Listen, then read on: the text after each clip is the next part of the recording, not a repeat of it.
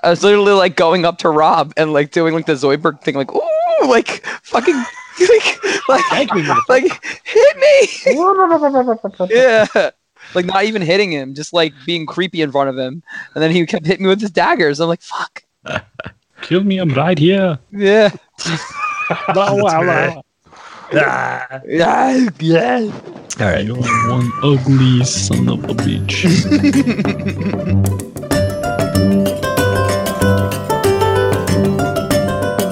Welcome to 321 Leon Podcast, Next Level Nerds, live action roleplay podcast.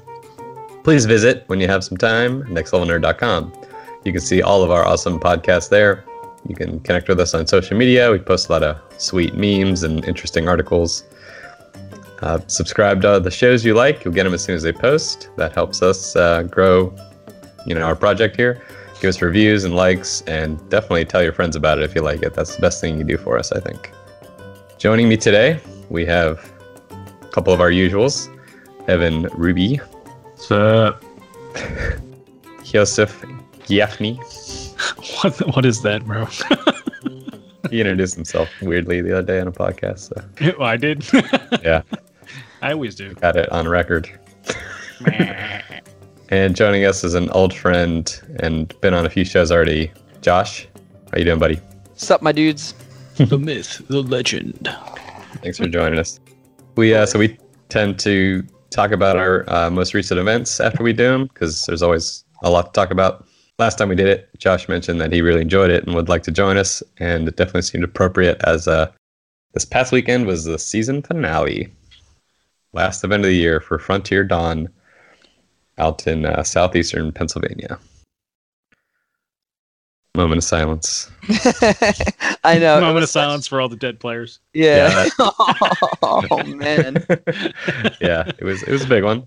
It was definitely an action-packed event. There was so much that went into it, leading up to it, and I think we all put 110%. Joe really was the MVP.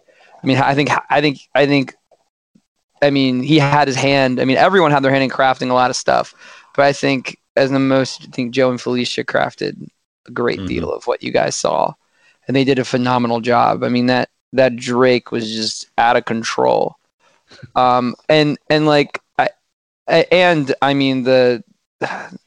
Celebrinari was just insane looking. I mean, everything you guys touched was just crazy. I mean, that I don't know what really her official name was, but I guess the piece of the Gravemind, Brittany played, that was that was just crazy and just so cool. I mean, you got the things you guys do with like the monster stuff is, I think, just gives us that edge. I'd like to say. Thanks, bro. Like you're seriously, you guys make stuff that in the years of LARPing that I've done that I personally just haven't seen. Usually it's just a more expensive mask.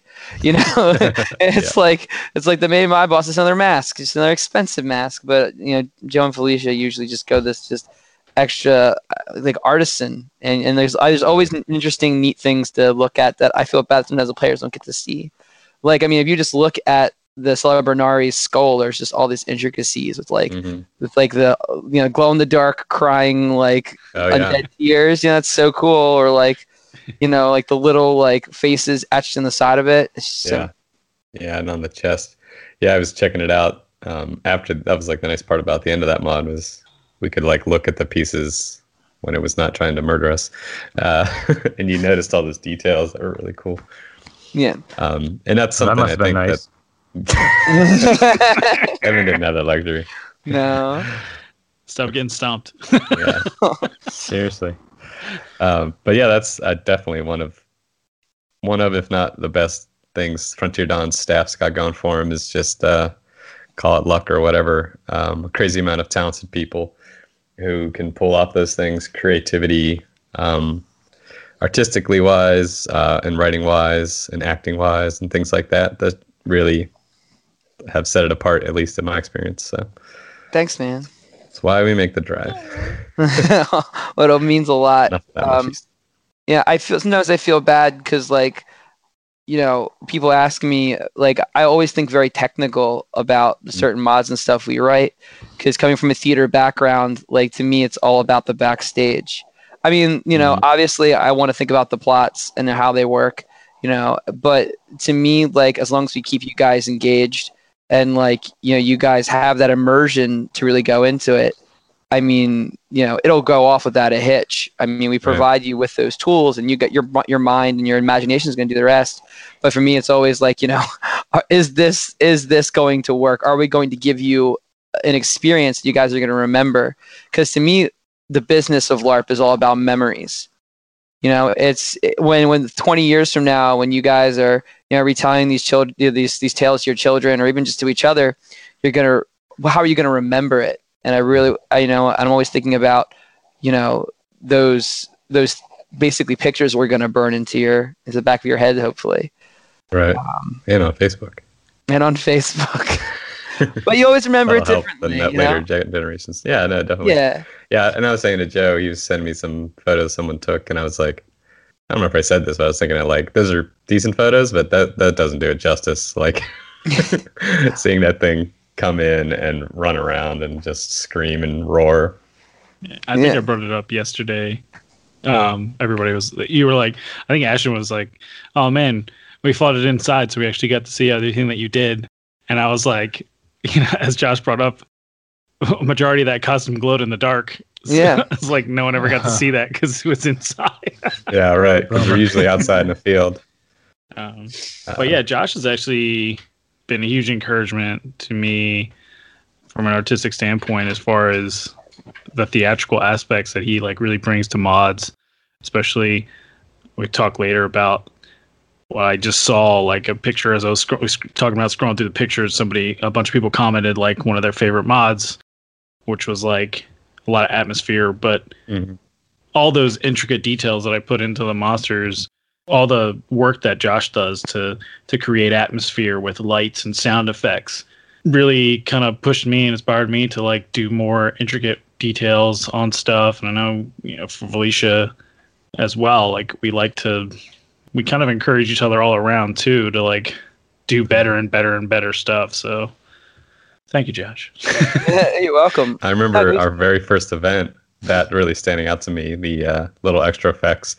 And they weren't even so much like they didn't steal the show, which is like usually the sign of a really good effect. Like it adds to it, but it's not like so distracting, or it just the synergy of it or whatever. But the sound effects and the fog machines and the lights and the music and stuff that happened at our first event, we were like in this, Celtic place, and it's like these big undead armies and stuff we were fighting.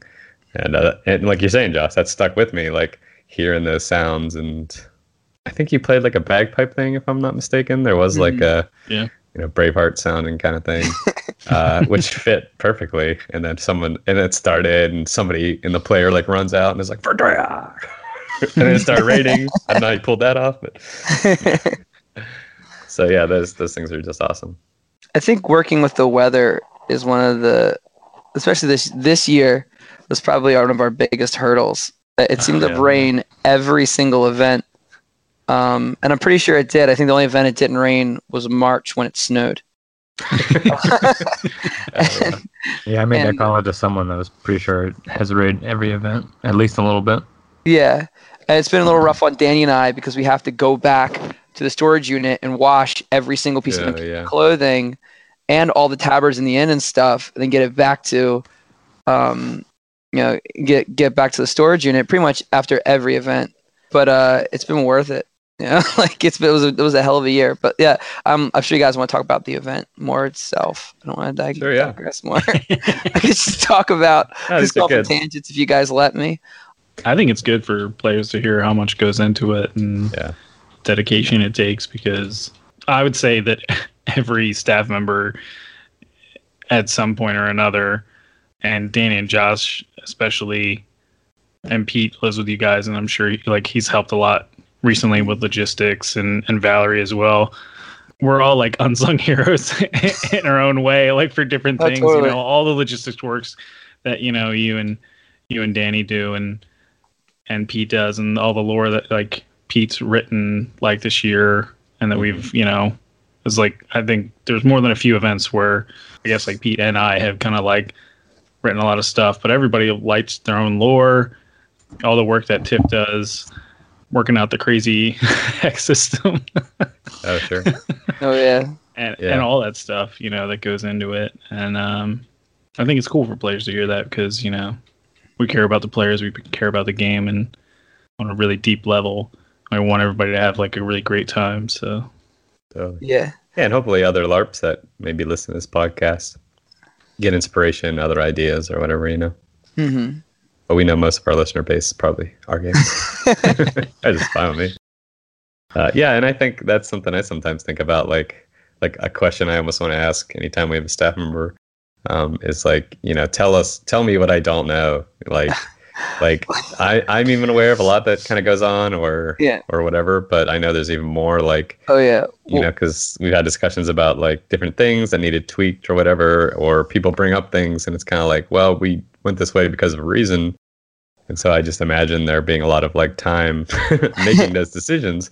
Yeah. Everything's pretty deliberate. Like nothing was kind of like, or, oh, we didn't figure that out. Let's do this, So I guess I figured that, or try to be aware of that. Like there's even more going on. Like I might have an observation, possibly a complaint, rarely, but knowing that there's so many moving pieces and layers and things going on. Yeah, there definitely is. I mean, everything from, we had a huge mouse infestation this year. Oh, right. Which was kind of, every LARP faces it though. So like, it's kind of like one of those things when you sign up to run a LARP, it's probably going to happen eventually. Like, there are certain things, and anyone listening to this, if you're thinking about starting a LARP, it's going to happen. Like, unless you had, unless you have it really locked down somewhere wherever you're storing it. It's like you're dealing with birdseed. You're asking. Yeah, you're asking for it. You're calling them. You're calling them there. So there's always that. I think the things you sign up for, of course, there's always going to be drama because whenever you have a small knit community, it's just gonna happen. You're going to have to navigate some player drama and some interpersonal stuff. And it's up to you how you want to handle that gracefully and with as much integrity as possible. Thank you for the podcast. Yeah. No, I think my advice for people is just don't, obviously listen to people, be kind of a guiding ear to them, but don't really get involved with the inner workings of any of that, because once you start to take sides, that's when things get weird. And that's when people start to feel, broken up from the community. But moving forward from that, so mouse, drama, and probably always be prepared to, no prop is going to last. Like don't get, if you bring something to LARP, think about it breaking. Because it can and will break. And sometimes when you don't want it to.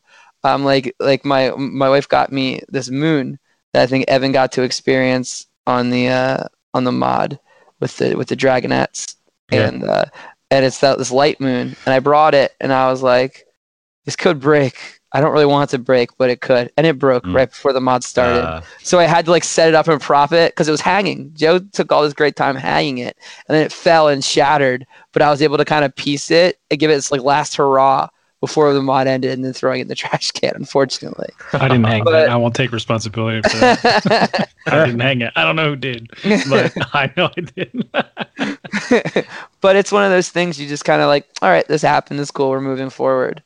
Because if you get stuck up on those little things, it could really hold things back. And of course, people can hear me. My voice is a little hoarse. Be prepared to lose your voice. You probably get sick once in a while, too, because you got a close-knit group of people sleeping together, and they're all sharing cups. Exactly. Yeah, and you're out in the cold, the weather. Yeah. Oh, yeah. And for me, the aesthetic is far more important than your well-being. For warmth. What's my character? It's if you're not anything, it's your aesthetic. That's the Gaius Hexenblade quote. Yeah, I might have written that down somewhere.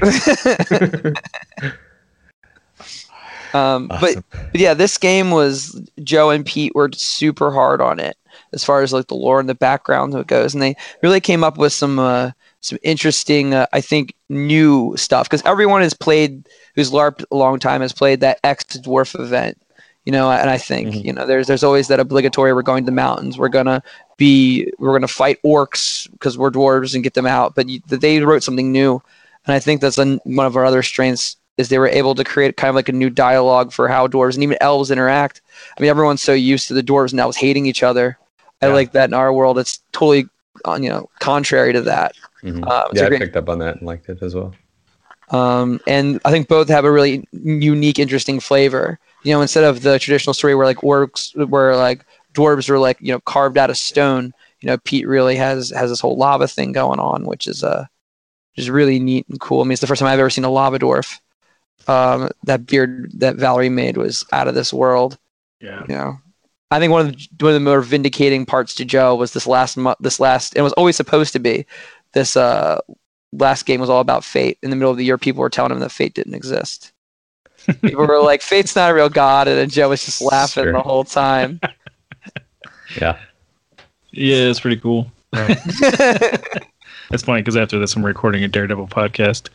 But I played a blind guy this event, but like I could see like with this like staff of fate that I had that Josh and Danny rigged up. It was like awesome. It was a Halloween prop that Tiff and Pat had found, and they were like, "Oh my gosh, we need this for like the Eye of Fate."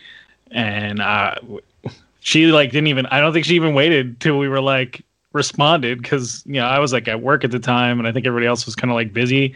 And like when I finally saw like the picture and she was like, "Oh man, look, this would be perfect." Before I even said like, "Yeah, that's like perfect," she already bought it. She was just like, "Nope, that's it." She just knew in her heart of hearts that was like going to be the thing.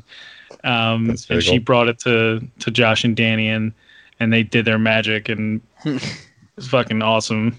Because like the little button I would press and the light would come on and the eye would open and it would like look around. Yeah. And it was something, at least for myself, you don't see that coming. Like, no, you see an eye staff maybe, but then it opens up, looks around. I was like, holy shit. I was like, that's badass. Getting to walk around the players and like tell them their names before they even like introduce themselves was like pretty cool. Yeah, like, how does he know my name? And they just like rolled with it. Like, like he's calling me by my name. He doesn't even know me. And he like, there was a couple players where like recalled their deeds to them. And I was just like, fate is always watching kind of thing. So that was like, it was really cool. Nice. I missed most of that. So that's cool. I think you might have been NPCing. Yeah, NPC'd in the morning when you first came out. And then I was like crafting a bunch of armor for dwarves or something outside in the rain. Oh, no.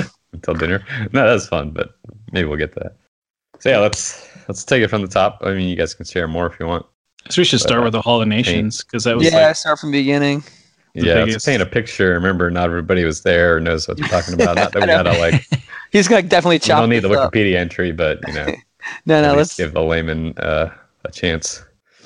So we first started off with I think one of our more ambitious as far as makeup goes is getting really everyone ready for the 5 Nations. And there were some other little mods that went off. There was, a Dolor mod where they went and they saved people who were lost in the woods, who were being plagued by a sloth spirit.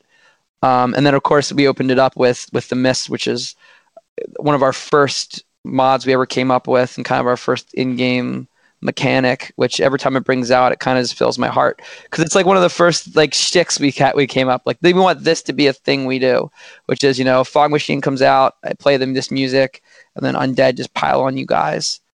We did that, and then when the Hall of 5 Nations started, Hall of 5 Nations was the first mod, right? No. That was the very last thing because I'm like, oh shit, it's 4 a.m. And then then we did the Mists, and then we ended it with after the Mists. Yeah, there was a Timmy bodyguard training mod, I think, to start off with, and then there was the repercussions of players taking Canoptic Jar from the Anun and them coming to collect. Right. Which is a cool, I guess, mostly RP mod, right? Yeah. And I missed some of it, but knew a little bit of the story, and I was like interested to see how it's going to play out. Like, are we about to be like sieged, reprimanded, really badly, or what? So it was kind of cool to watch, and Pat and Tiff did a good job with that. Yeah. Friday night, like I went to bed thinking, like, man, that was awesome. Like, it felt real, like one thing after like the pace was good for me, like that I like to see. But I'm probably a little over ambitious when it comes to LARPing. But there was a lot going on. Like I was thinking about, I was like, how did they like? It seemed like you guys are doing a lot of changes, like costume changes and stuff. I was like, that was nuts. There's a lot of like painting and getting ready in the background. So it was like, I totally forgot. Like Friday night is when we ran the culmination of like the Hunter Spirit mod as well. Yeah, it is. Oh my god, we did that too. That was cool. Because I think the Hall of Five Nations was something I was anticipating so much that like not that the other stuff wasn't important. It was just that like that was what I was so hyper focused on, is like getting that ready, prepared. Mm-hmm. You know, it was like that was always in the forefront of my mind. Yeah, that was kind of your big thing with like Nigel speaking for the crew and company, and then giving everyone else like a platform to talk on too. Like that's like a lot to prepare for. Yeah.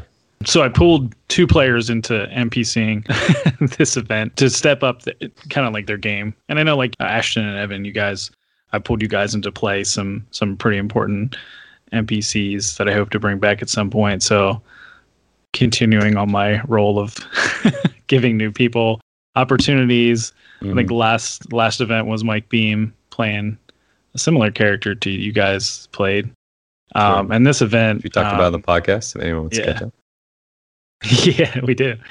This event I pulled James Patterson and Eleanor Patterson into playing some pretty major like NPC roles.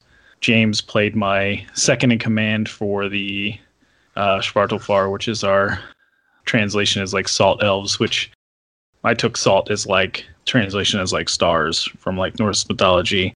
I kind of sat down, me and Felicia, and kind of came up with the idea of having them have like, we have the moon elves and we have the sun elves, and that's like sand. Well, I don't want to do dirt, or like just like sand. I was like, what if they're the stars and then like they have constellations on their forehead?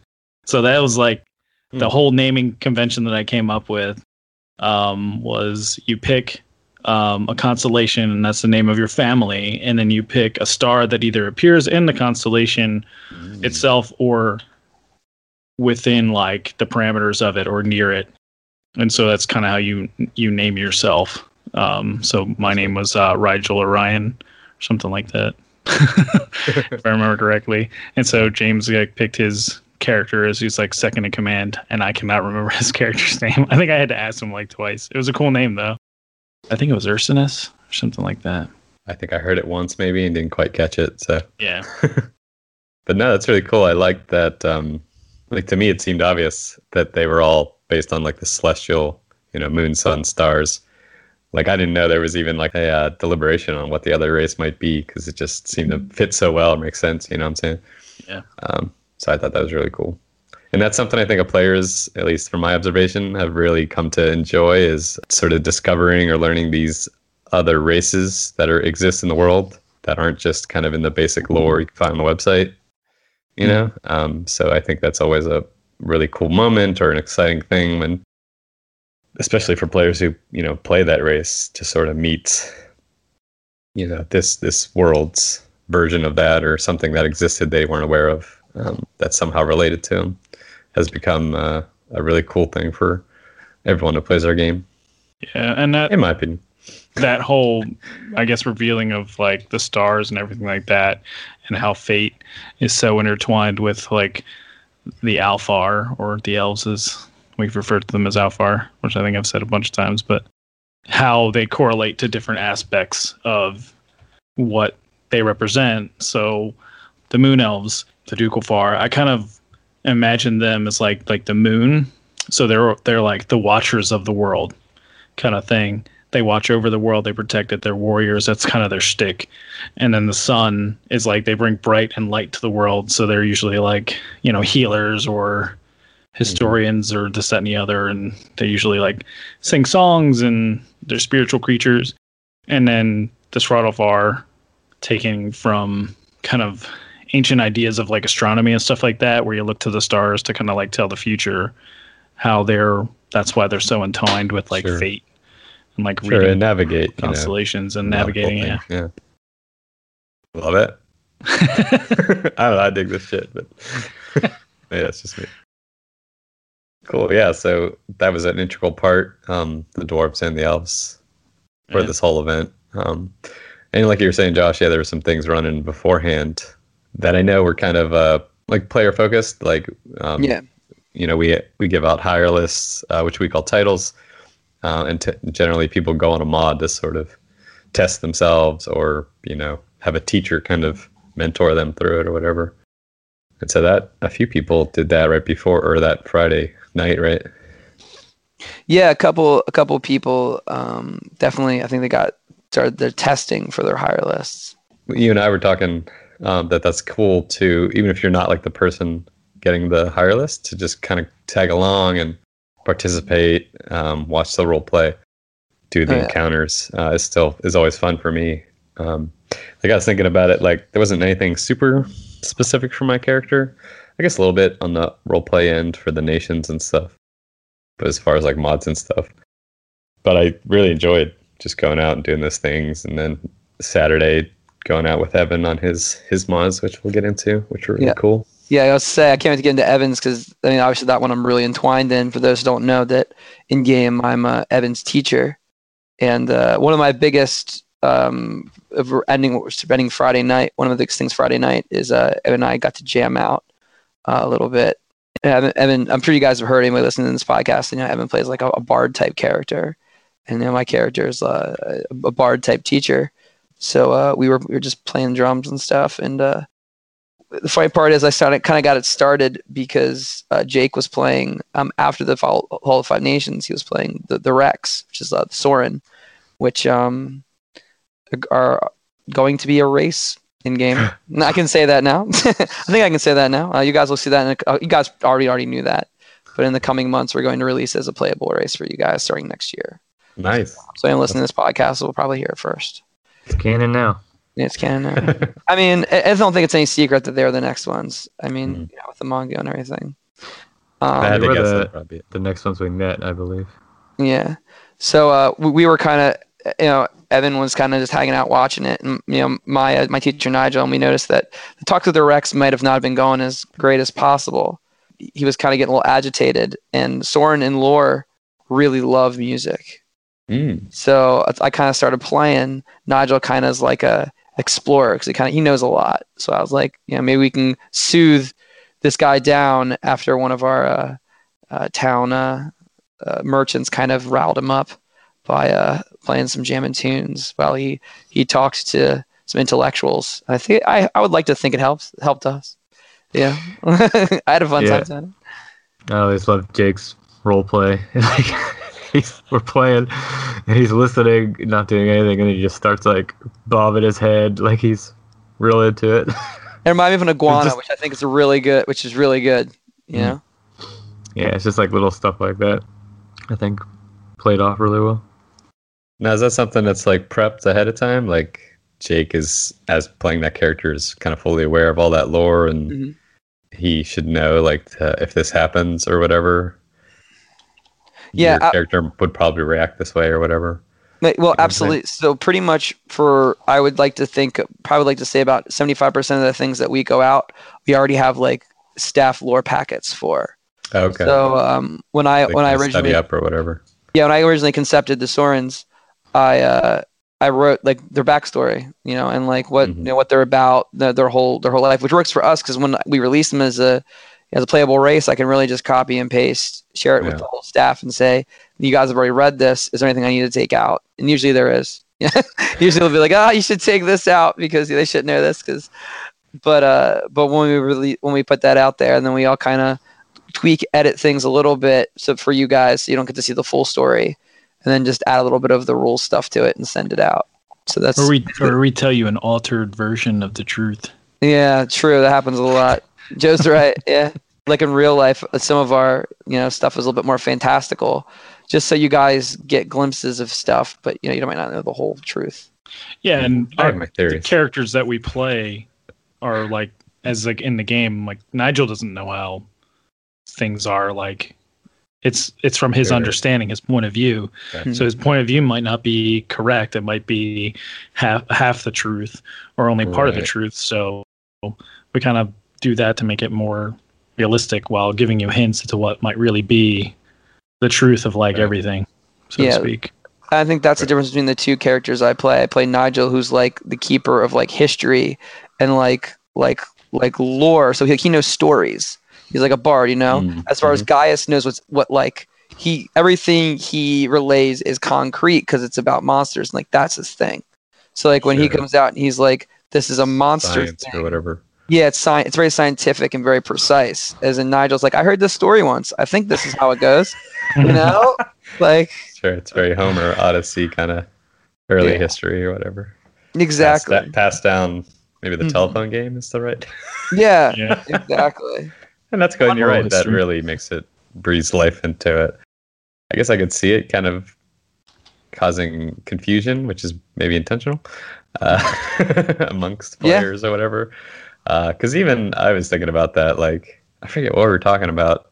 I think it was on the ride home. Evan and I were talking about something, and I said, "Oh, I think he said this," and then later Evan was like, "Well, we were in this place and they said this." You know, it's kind of cool. That's real life or whatever, you know.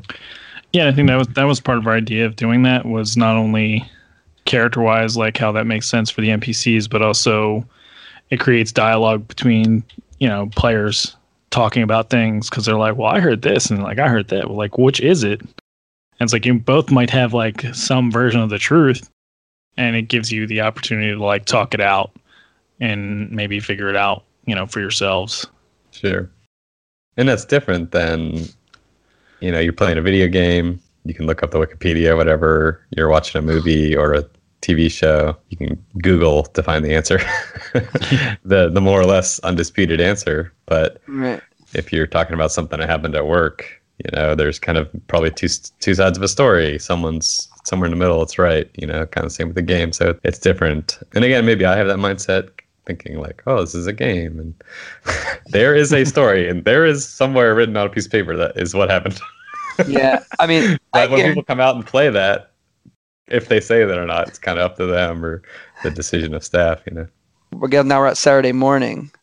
And Saturday. Else, sorry, before we move on, that was all the Tauren stuff, right? The Spirit of the Hunt.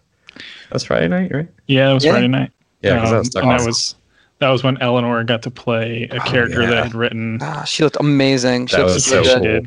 cool. Looked awesome. It was actually one of the first characters that I kind of conceptualized as far as the Tauren arc. And Tauren's like the great hunter.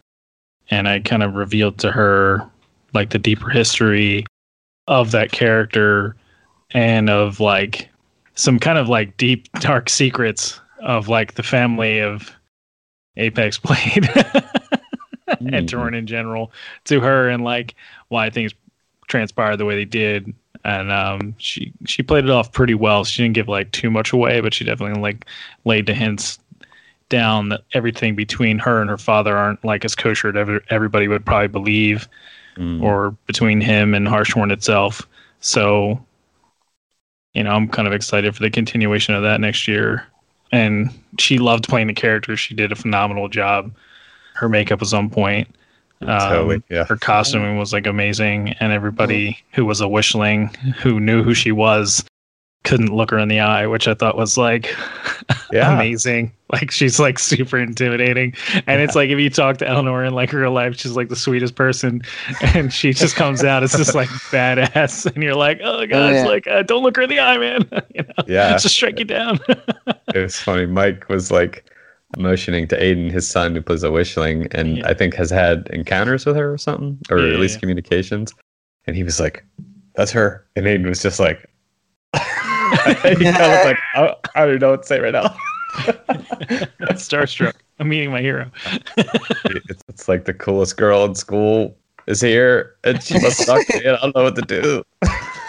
Not speaking from experience or anything. Yeah, exactly.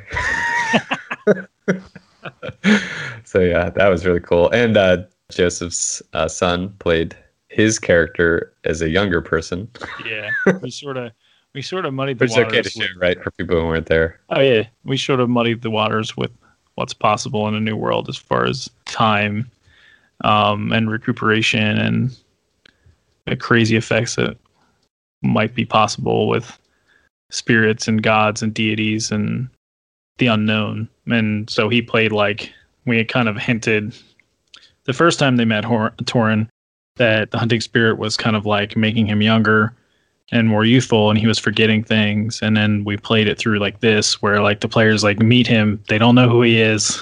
You know, my oldest son playing this character, and they slowly start. I think like he played it off really well. They slowly started to figure out, and Pat did a good job of like leading you guys like along on the mod without like letting you kind of like ask directly like the question if he's like Torin, until the point where like, you know, the fight happened and you're kind of like seeing his, what the Wishings call the sojourn, kind of unfold. And I thought that was really cool, and everybody said he did like a phenomenal job.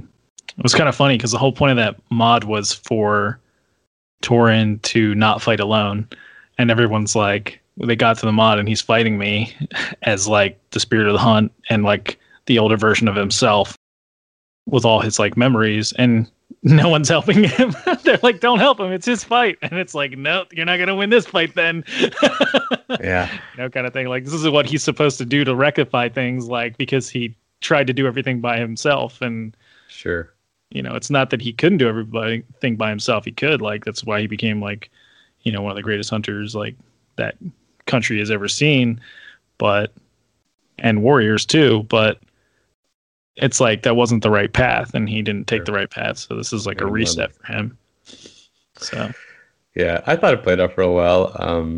You know, we were talking a little bit about player choice and how things work out, and I don't think it was like obvious that we were supposed to help or what it was, but yeah, I think everybody did assume like, hey, this is his test. It's his test. He should do it. But then it got to a point where he's like, I can't do this on my own, which kind of opened the door to be like, all right, we got your back. And so I thought it played out pretty well. But in the moment, it was like, are we supposed to help? We're not supposed to help? I don't know. I think I tried to just verbally be like, watch out. Watch out. Hey, listen. Not actually like so. Yeah, yes, I navied him. Yeah, and then actually like a little bit later that night, he played the king or the new emperor of the Nahuatl race of Red Orcs, and he did a fantastic job as that. And then at the end of the whole like event, like for main mod, he was like, on a whim, he was just like, I really want to play that character again, like the orc. That's funny. And so we were like, kind of just looked around the rest of the staff, and they were like, yeah, that'd be awesome if he like came and like fought, because he was like so adamant at the Five Nations that he wanted to fight. And so like we suited him up and sent him out, and people were like, what, you're here? Like, you're here to fight with us? And they were like, really, it was like a pretty cool thing. And he lost his arm during the fight. That's cool. Yeah. That's from a storytelling aspect. That's cool. Yeah, he did good. And I wasn't alive. I could have fixed that. Get stomped. Get there. All right, Saturday morning. Well, and side note, it was funny because your other son played that character when he first showed up a few months ago, correct?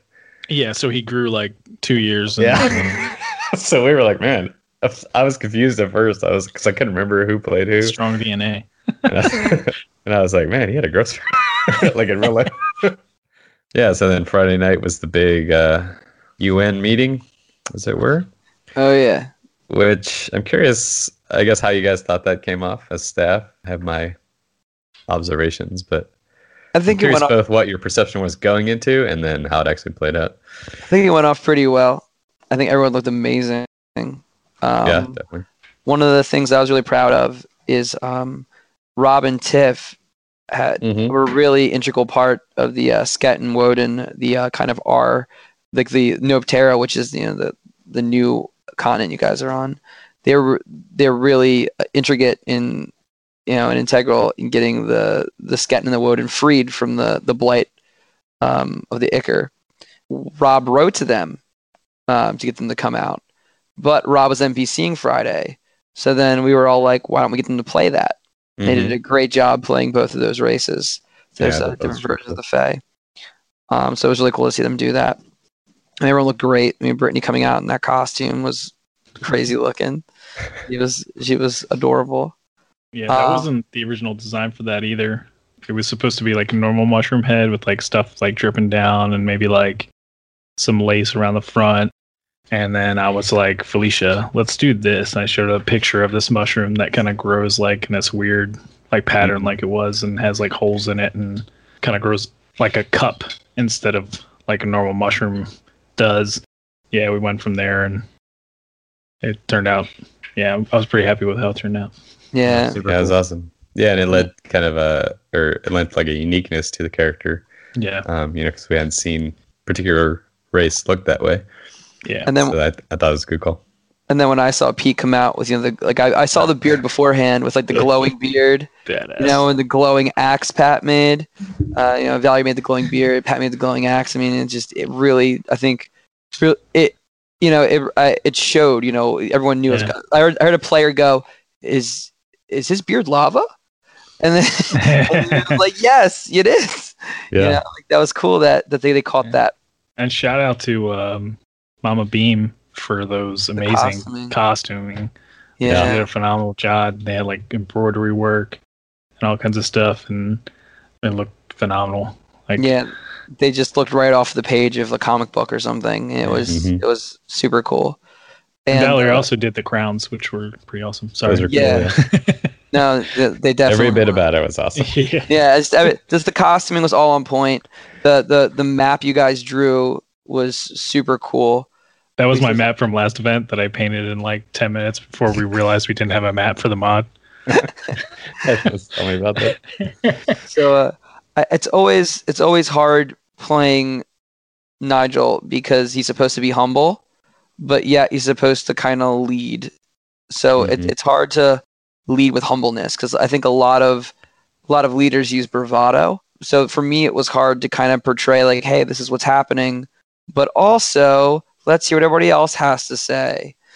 So getting that started was kind of cool. The farmer card out a few times. Yeah, I'm just a humble farmer. And you'll hear that more actually. Okay. As you play, that's kind of a thing. So I got Basil up with me, and which he didn't know was happening, right? He did ahead of time. No, he told me he didn't. He didn't know. He knew that he was coming up with me, but like not until that night. Okay, I see. So I told him, I was like, you need to be, it's kind of like you need to help, get this going because, they look up to you. To me, I'm the guy who does the paperwork. You're the heart of this place, which I think that character truly is. He's the heart. I might use the face, but he's the one who really pushes everything through. Because my character's not around that much. Right. And he did a great job of kind of improvising that and in helping move that forward. I was really proud of him. And so yeah, I thought I'm interested to hear what you guys have to think because I wanted to mention that like it was a cool like thing that you and Mike did where you just kind of reflected on the past like accomplishments because one of the things that me and Pete set up for that mod, Pete wanted like examples of the players like defeating the John Joe or like halting his forces or this, that, and the other.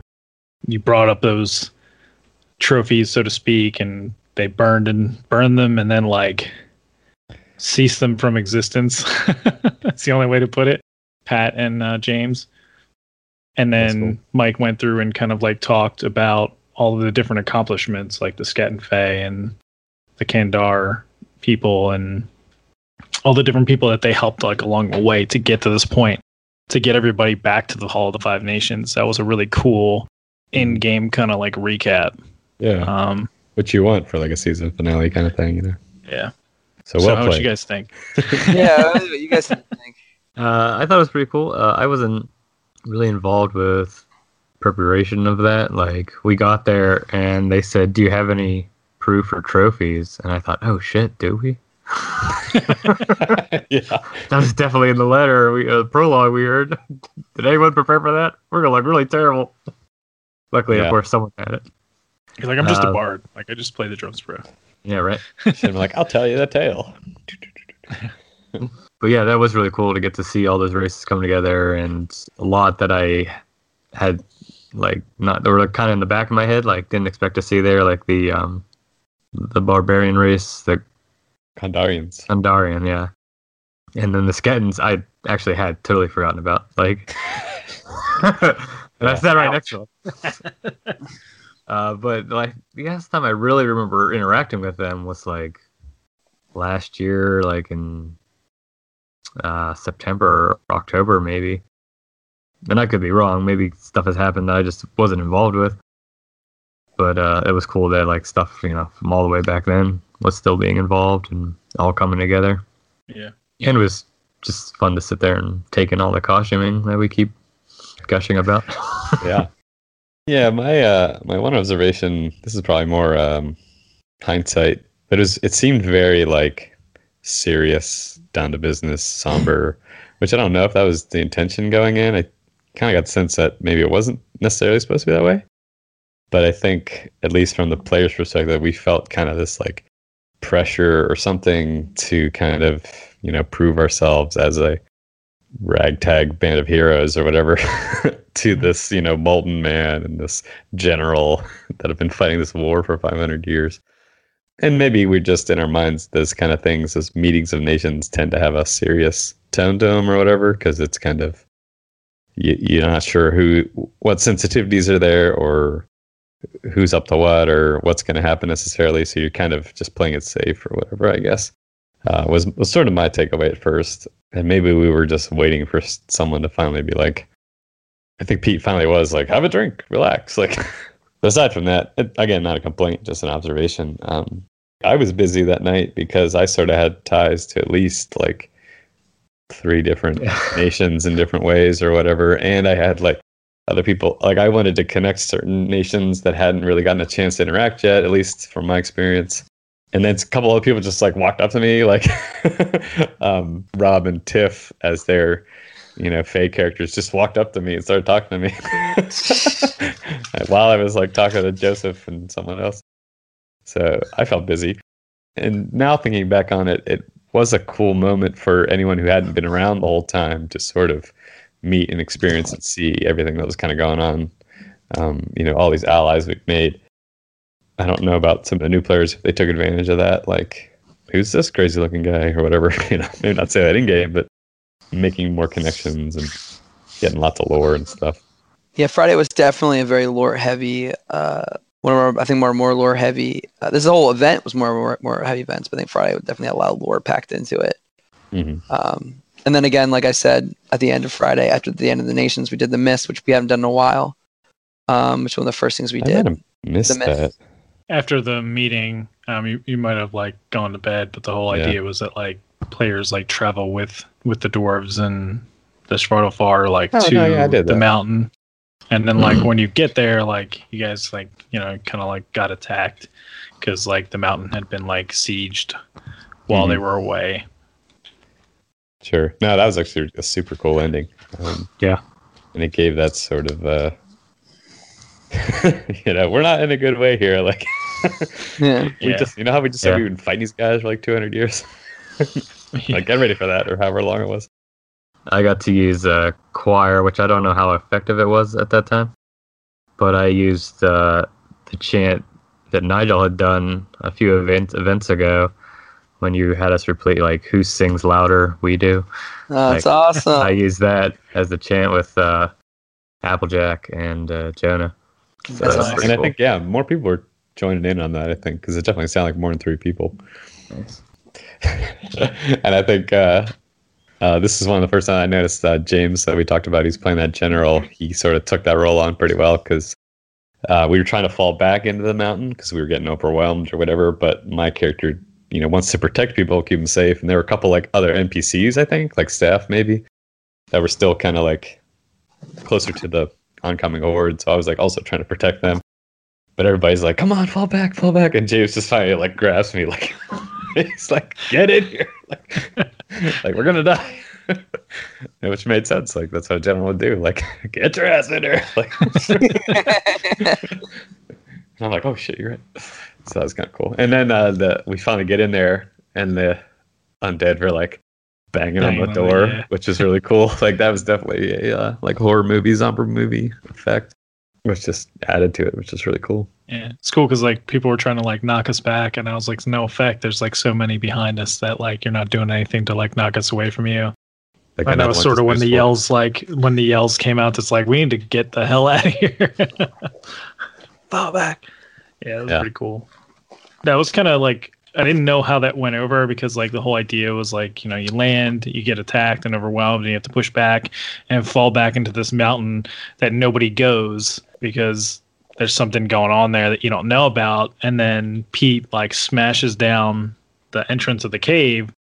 So like the undead can't get in, but you can't get out. And then like fast forward to like Saturday morning, where it's like it took a little bit to get moving because like we want everybody to eat and everybody's like sleeping in a little bit. Even staff a little bit. Oh yeah. I mean, especially staff. It actually gave me the opportunity to like fix like the boss for that because like as you guys are like you can make your way out of the cave, out of that area to the next part of the cave. Which I don't know how great that was like telegraphed since you're like walking outside and then like into another building. I always kind of feel weird about that stuff, but LARPer's like, no, that's just the deal. You call the scenes and people use their imaginations. But then it gave me and Josh and Pat and Tiff and the rest of the Jake as well as Ashton and Evan time to set up the Drake fight, which was like freaking awesome fight, but I needed to reinforce some things on that before like it was ready to go out and like connect it and everything like that. So kind of had the opportunity to do so before like the fight went off. And I think I wasn't there for the fight because I had to get ready for something else. So I can't really talk about how it went. So you guys have to fill me in. I think it just looked awesome. We worked with what we had. I mean, we really wanted it, I think, to be more of a cave mod, and it's hard to really turn a space as big as what we had to really be cave. But I mean, we had the music going. I had to check out our new projector, which we had the lava effect and the heat effect, and that Drake was cool. Menacing, just awesome. I think the players were scared for sure. I mean, I saw them walk up and like they were just backing up, and watch them attack. It was just so cool. Like it was. I don't know. It was. I think we're all coming at it from the NPC side, which is funny. Yeah. You normally don't sync with you guys with that stuff, but I think at this point, you guys are gonna be seeing with us. So we're all coming at it from seeing how we felt about it as the NPCs. What do you guys think? Looking back on it, like we kind of prepared, and we talked about how the fight was gonna go, and it seemed like it didn't quite go how we thought necessarily. Just in only a few ways, but kind of important ways. Like, for example, I asked sort of maybe where the target was, or where the hitbox, whatever you want to call it, would be. And I don't think we said it was going to be me and Evan, but I'm pretty sure that's the only thing they attacked was was me and Evan, because we were the one attacking them as the arms with these pole arms, claw style buffers. And it was fine. I mean, we rolled with it, but it had kind of mixed up how we prepared the fight to go or whatever. I mean, they were attacking the back a lot. Oh, okay, maybe I thought that too. I just didn't notice anything other than hit me. Oh yeah, did anybody slide under the belly like we talked about? No, but tried to gut it. They were loving that butt. They were up on that butt. That's kind of disappointing. Yeah, I don't know if Jake was like you guys had planned on Jake doing attacks, but I definitely heard him doing a bunch of stuff with the tail. Mm-hmm. That's great. I asked him. He said he had a couple planned if they came close enough. Yeah. Sweet. That thing was nasty. Like, I definitely thought we were killing a few PCs because we did a ton of damage. It had fire breath. It had a tail. Like, that was a lot of fun to do. Yeah, they did a decent job. Like you said, being on the NPC side of things, getting the shields up front, which is obviously what you'd want to do, and doing some range stuff. But it seemed like a good fight. Any way you spin it. That was the first time I had done any kind of like big boss like that, so I didn't really know like how to gauge things. Like, am I hitting them too hard? Am I going at them with too many abilities? Are they going to feel it's unfair if I just keep doing knockbacks? Which I didn't, but it kind of felt like if they're all coming at him with shield, this thing's going to swipe at him and try to knock them all back. If I felt like I was swinging too much, then I try to cool off them. Because you don't want them to face roll the thing, but you also want to, give them a challenge, Exactly. Right. Did you get any kind of feedback You remember from that fight specifically, or? I think the was only just feedback curious I got about the was shit like I'm people were involved in, like, so. we fought a Drake, and that was like, Yeah. Uh-huh. Oh, okay, cool. Oh, no, it's good. They're just excited that they fought it, you know, when they fight something like Dragonish, and I think that's kind of like the Right. one of the key things when you play a LARP. It's kind of like an opus, you know, like in your LARP career. It's like you play Dungeons and Dragons, you want to go a LARP that's a fantasy LARP. You kind of in your mind are like, you know, where's the dragons? I think everyone kind of thinks that, you know.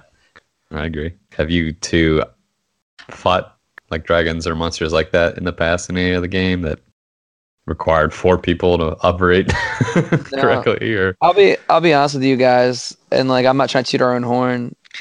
Toot away.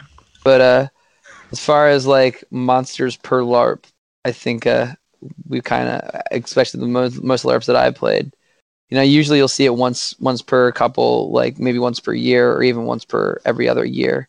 Mm-hmm. But I think we definitely have the monsters per capita. You know?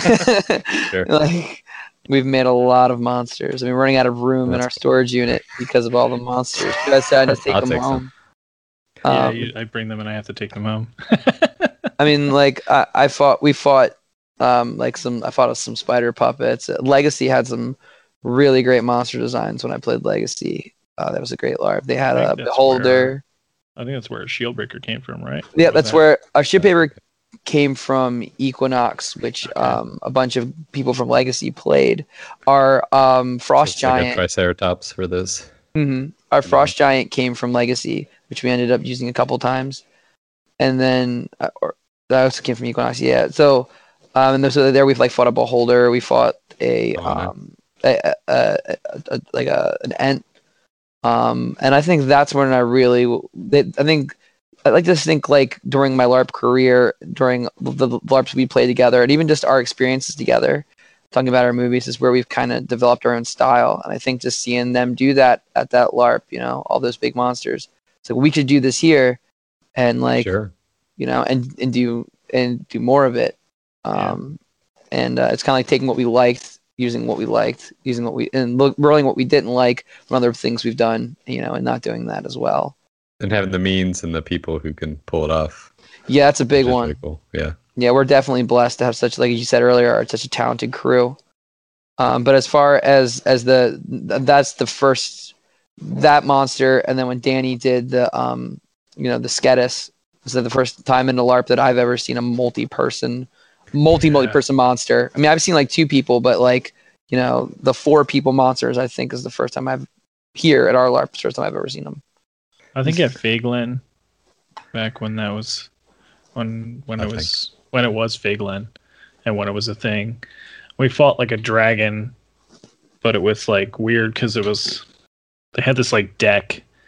And you fought the dragon, was like there was a head up there that somebody had made, and then 2 people were the arms, and then there was a bunch of like AoE, like area of effect kind of stuff going on. But it wasn't bad. Like for what it was good, and at the time it was like awesome. Yeah. But like it wasn't like we actually like, you know, a 2-person dragon, you know, 4 people. 2 people in the suit and 2 people as the arms walking around and harassing players and trying to like hunt them down and kill them is different than like, you know, you fighting a wall, so to speak. Right. Sure. And just, you know, going at it, you know? Yeah. So yeah, it's definitely the first time I think I've seen that. And it's funny because I think before this event, you guys had shared that a LARP that you guys like used to go to, your first like LARP. Cosquest. Yeah, they had like a dragon there, and I was like, "Oh, that's interesting." A wyvern. Yeah, wyvern. I was like, "Oh, that's interesting." And he was like, "It took him 2 years to make that, or something." He said, and I was like, "Oh, that's cool." Made this in 2 weeks. He did. Along with all the other things that we made. Yeah, you know, like that's a good segue. I was going to ask a little bit of the preparation of that Drake, like. You know, after the October event, they're like, "Oh, by the way, we're doing a Drake," or "You knew this coming up." We knew it was coming where was up, kind of like your life design idea? Throwing the goddamn punches to all of us, Sure. And we were doing 2 big monsters this event, and unfortunately, like some things happened, and so Drake wasn't going to get it done the way it was originally going to get done, and so we needed to like it was actually supposed to be 3 people originally. Okay. Because we were kind of going for like a Chinese dragon kind of feel. I see. Sure. Having it be much more like, flowy and this, that, and the other. So 2 weeks before the event, some crazy stuff happened and we had to like cut back on the scale of it. And a bunch of people came over me and Felicia's house, and we were just like, Tiff designed like the face and like the head and how it would be. And we didn't even get to like add the attachment parts to like the side of the head because there was like all of that going on. But we sculpted out the head, and we took, which is I think the 3rd or 4th time we've used like that tail was at the actual from the first, like the mirror deck. This guy, Jake Levine, who does like awesome props. So he made our original like huge monster that was like 2 or 3 people, I think, to control. Like he was inside of it, like standing up and like moving the head. And then there were people outside, like tentacles or whatever, like, and arms like attacking the players.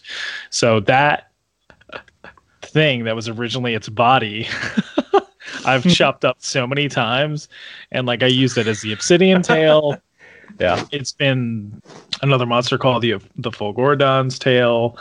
I think we used it for something else, and then finally it ended up as a Drake's tail. And it's just like, it was just a really good design that he kind of came up with, and really like we tweaked it a little bit, but not like too much. And then we kind of took his idea of like laying, kind of fabric over it and stuff like that, and kind of like went from there. So, and it makes it lightweight.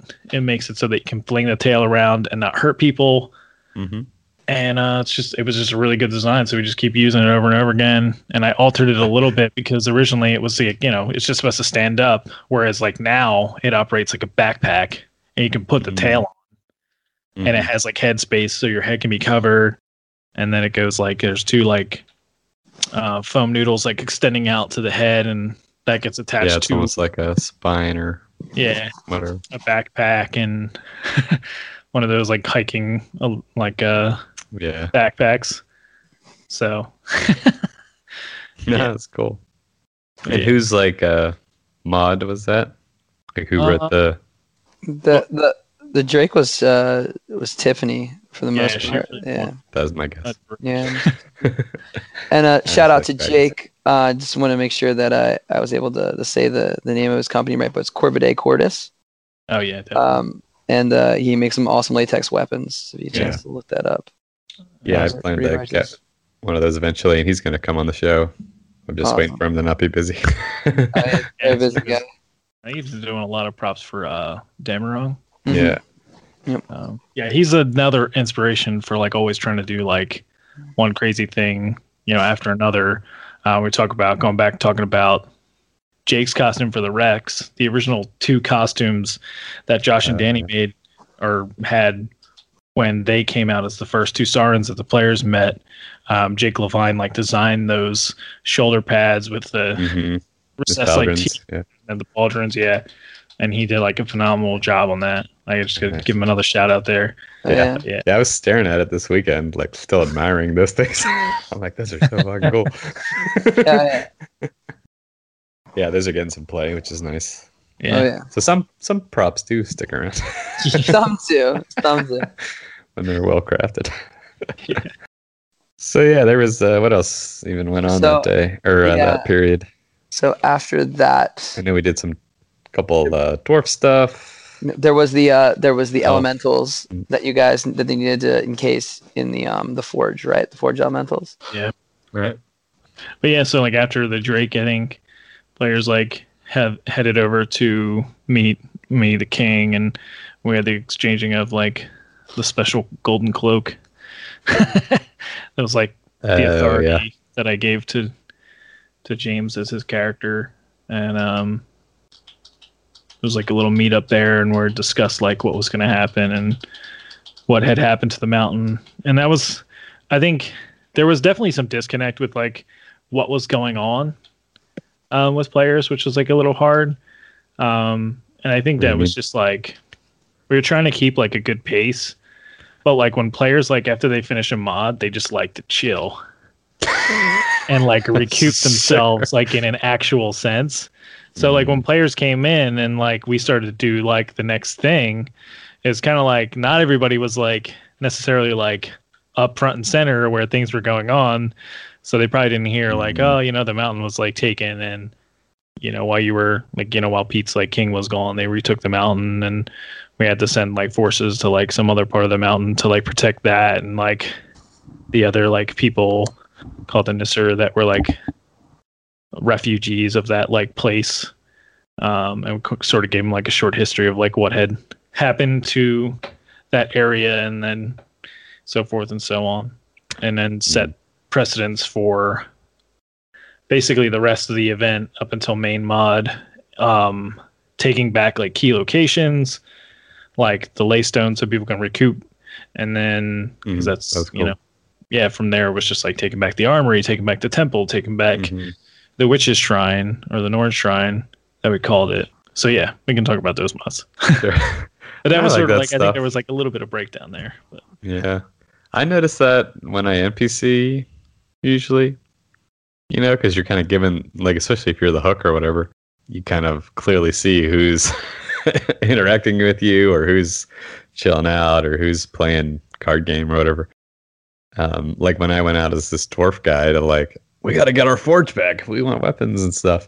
And like everyone's, I don't know, it felt hard to kind of get people's attention and get them going. Like, and maybe I don't know what the proper perspective is or should be or whatever, but I liked it. Like things keep going and there's something to do and someone to talk to. And when you're NPCing, you kind of, you know how much prep's going into it and how long you're kind of waiting just to set up the mod, let alone go on it or whatever. So whenever I'm the hook, I'm like, let's go. I'm like, who's coming? Ready? Let's go. Oh yeah. So I don't know if that's good or not, but yeah, I definitely could see that. Like people want to break or whatever, and they kind of miss stuff. Yeah, I like the sort of plot line of like, we need these key points. It kind of, I don't know, it just seemed like it made sense in my mind as far as, you know, we need these resources, and I don't know, it just like makes sense from a running standpoint. Yeah. Like we need to be in this location to do this thing. Okay, now we need to be in this location to do this thing. Like that makes a lot of sense to me. And I liked it because they were, you know, often unique, and you know, some had puzzles, some were just, I don't even know if any were just a fight necessarily.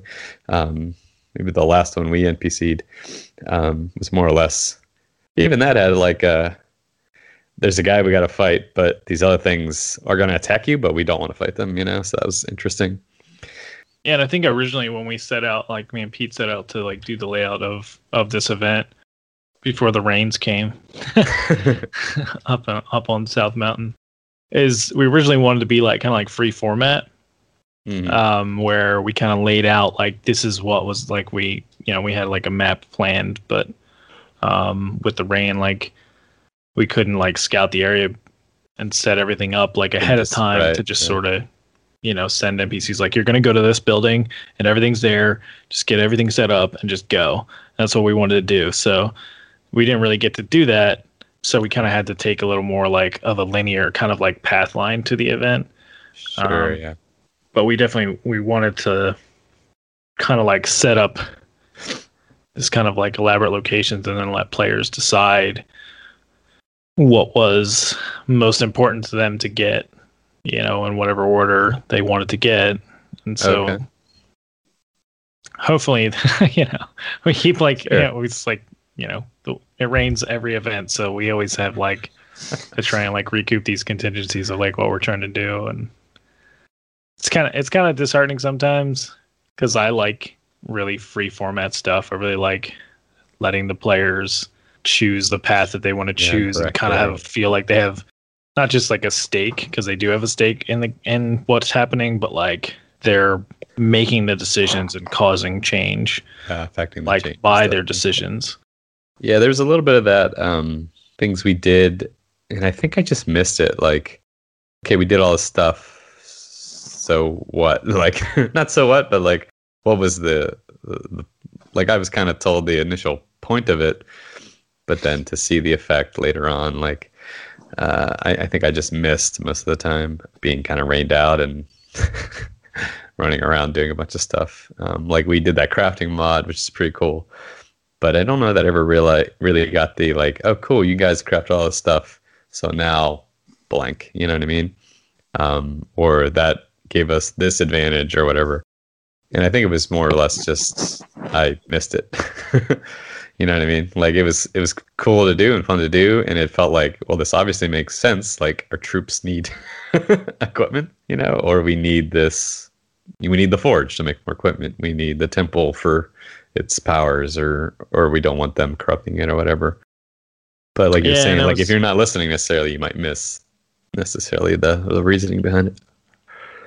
Yeah, and those things were like just kind of like a little lost in translation as far as I think like originally with the armory mod, it was like you take the armory and then you get, you know, everything is like destroyed and you're supposed to like figure out that like they needed all this stuff made from that because they lost the armory for so long.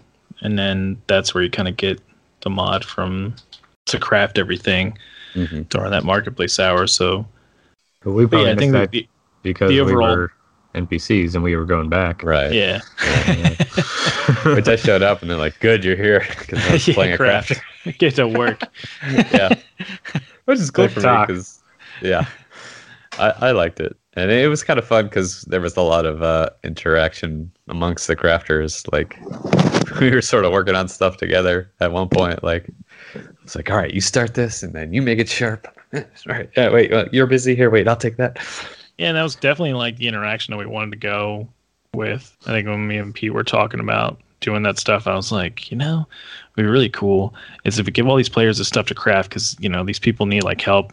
They lost their armory and like all their weapons. So they need new weapons, new armor, and new this and new that. And then I was like, but since they're at war, they're short some things. And we're not going to tell them that. They're going to have to figure it out. And then if they make up the difference, they get a reward. So I don't know like how much of that was like conveyed. And I think you guys did get your reward or whatever. Okay. that was walking like retrospectively. That is what I thought. Basically everything you just said. And I think I even literally said that to Evan on the way home.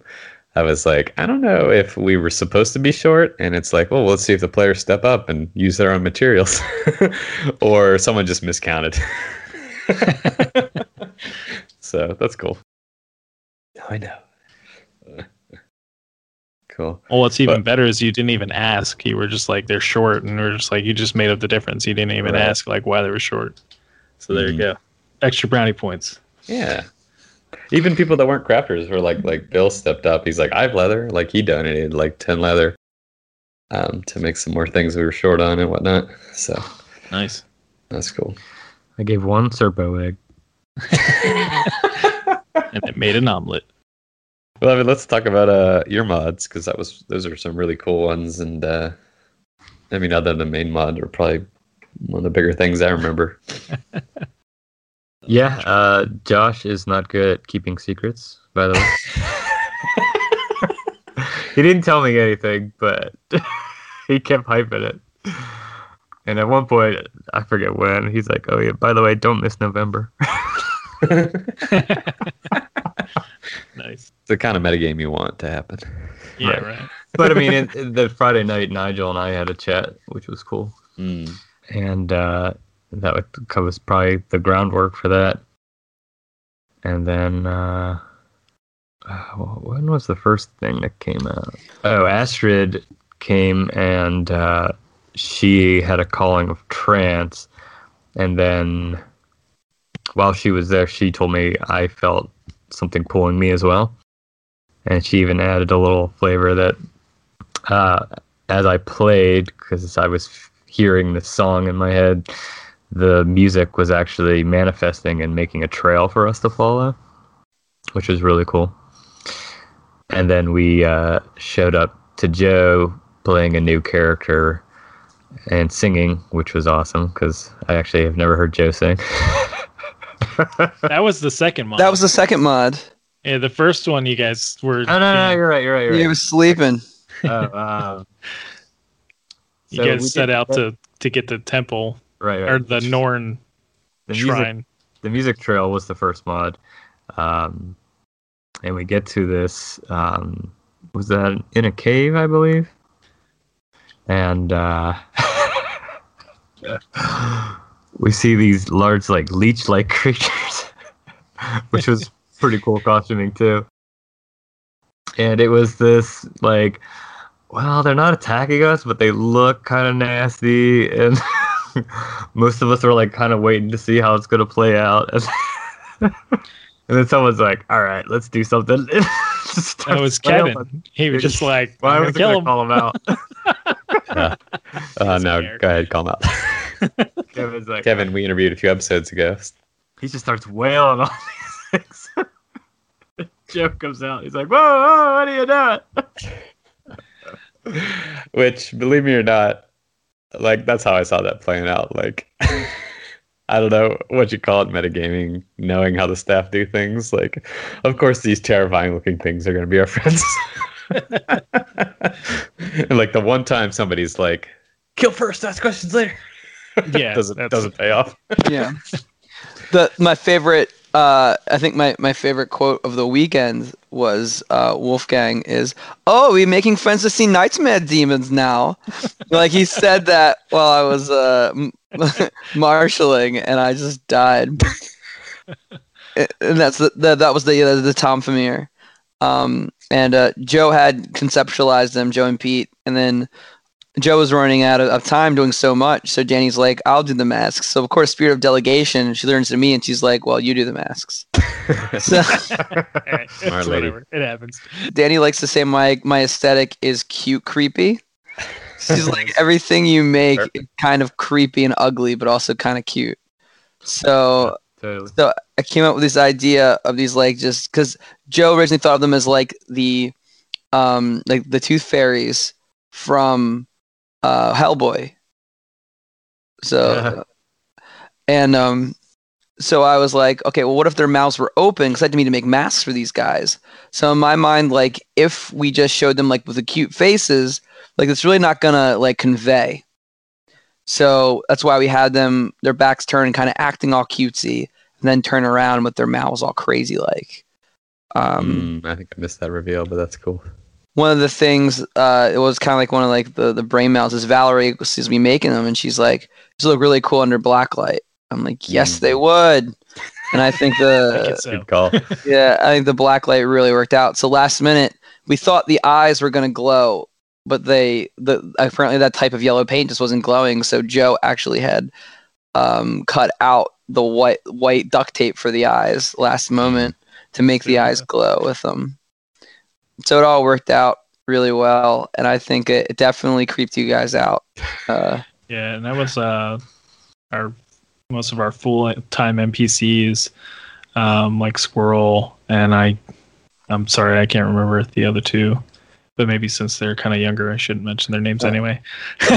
Was Felicia one of them? And then Felicia. Yeah, I thought so. And so, they did an awesome job. Like, when you guys came in, they were just kind of like banging on the bones or whatever, and you guys are like, what the hell's going on? That's pretty cool. And when I'm like, I made their names up like on the spot because we didn't talk about it before. I knew it. That's hilarious. So I think it was like Femur, Bonehead, I can't remember. Marrow. Digit. Yeah, Marrow or something. Digit, Marrow that's and what it was. Digit, yeah. Yeah. Yeah, they were that was super cool, and they roll with it really well. And that jam session was awesome. They'd all bang on the bones, and you guys were like rocking out with them. Mhm. And then like the undead came in, you guys were fighting the undead with these little creepy fairy creatures. Who had this basically ability to just like absorb limb. Just basically just ate it clean off the off the monster, which is pretty cool. Yeah, I lucked out because I'd gone back to the cabin to like change my socks and boots and stuff, and I ran into you guys on the way there. And I was like, "Oh, you guys there?" They're like, "Yeah, you go." I was like, "Sweet." And I was really glad I went because it was really cool. And then there's more later and stuff. And I was playing my wishling scholar who's always interested in like seeing new things and meeting things. So I was like getting right up in their face, like drawing sketches of them. That's awesome. I'm like, Yeah, it was really them. cool to Like, see. someone's like, "Don't get your mouth near that." I'm like, You're like picking on their teeth. Like, how big are they? Let me measure them with like my ruler. And I like that character. It's really cool. Yeah, that character's awesome. That mod, I think, just had like everything. It had like fighting. It had some role play to it. And it was just a little condensed mod that we threw out. But I think it really kind of showed a lot of our strengths. You know, like it had that like community with the music stuff and like the fighting with the skeletons and then the deep lore that Joe was throwing out there. It just all seemed to be just like, seldom do you point at a mod and say this is Frontier Dawn. And I think that's one of the mods you could honestly point at and say, looking back, this is Frontier Dawn. Yeah. A little cute, a little quirky, a little creepy. Yeah, musically inclined. Yeah, lights. Yeah. One of the things.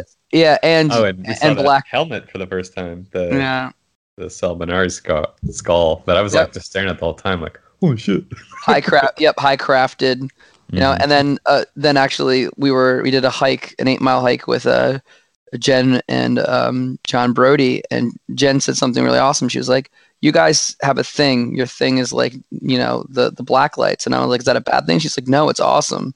The way you guys, you are able to utilize, the black lights to convey stuff, because a lot of times people miss subtleties in the darkness of makeup when you do it, and the way you guys utilize that black light really helps catch that stuff." So yeah. That was another aspect of the Salabernari that I put a lot of whites and stuff like on that. So in case we did do it at night and the glow in the dark stuff didn't show up, I made sure there was a bunch of white on it so the black light would show up on it. And the whole thing was kind of white, but we didn't even have it in the dark. No. I know. I'll get over it. But eventually, September, right? That was the orc event, right? Yeah. And Jake's character was completely blacklit, I believe, or at least really stood out in the dark. Like you could see him plain as day out in the dark. And that was super cool. That was kind of like, so we wanted him to look like hieroglyphics at first. We were like, how are we going to make this look like and do a transition? Because originally it was supposed to just go back to Wall Touch It. And then we kind of all go like, well, let's have him like jump out of the darkness. And I think it's really good. Good job with that. God, that fight. I know. That might be probably one of my, if not the highlight of the year. But anyway. So just watching that mod, like I was kind of like it was very emotional for me, because like every time there's music, it's just awesome, and everyone was joining in, like not just because you usually have Evan playing his drums, but literally everyone was like joining in with those little creatures. Yeah, and clapping and dancing and stuff. Stomping. Yeah, and then I kind of cried a little bit, because after the mod, Joe turns to me, he's like, you did a better job of portraying those things than I would have done, which I don't know which really made me feel great, because I was really sweating because I wanted to make them look good for him, for his vision, and I know I don't know, it made me feel good. So nice. Yeah, I think we all strive for. Right?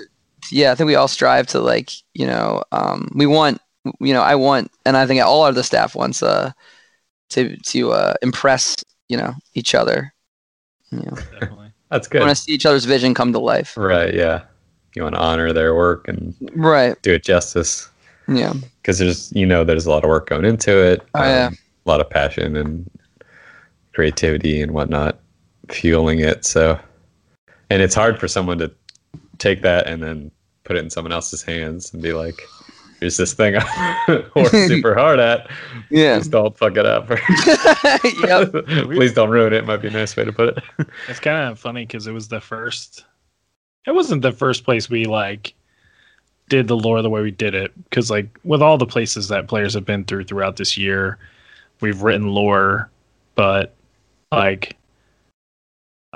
kind of when me and Pete started to work on the lore, I was like, man, I really want this place to feel alive, that there were things here. And then we'd start talking about, I think there was a player comment we're going south and there's snow down there. And I was like, okay, if they don't think it makes sense, then sort of it kind of turned into this idea of well, the place wasn't always, frozen tundra. It's become that way. And a lot of that, built into different aspects of the lore of that place and all these creatures. And I hinted on that mod with the Tonfamir, and they have another name, their original name that I want the players to discover, just like they discovered the Salabernari's original name was the Ichthenir.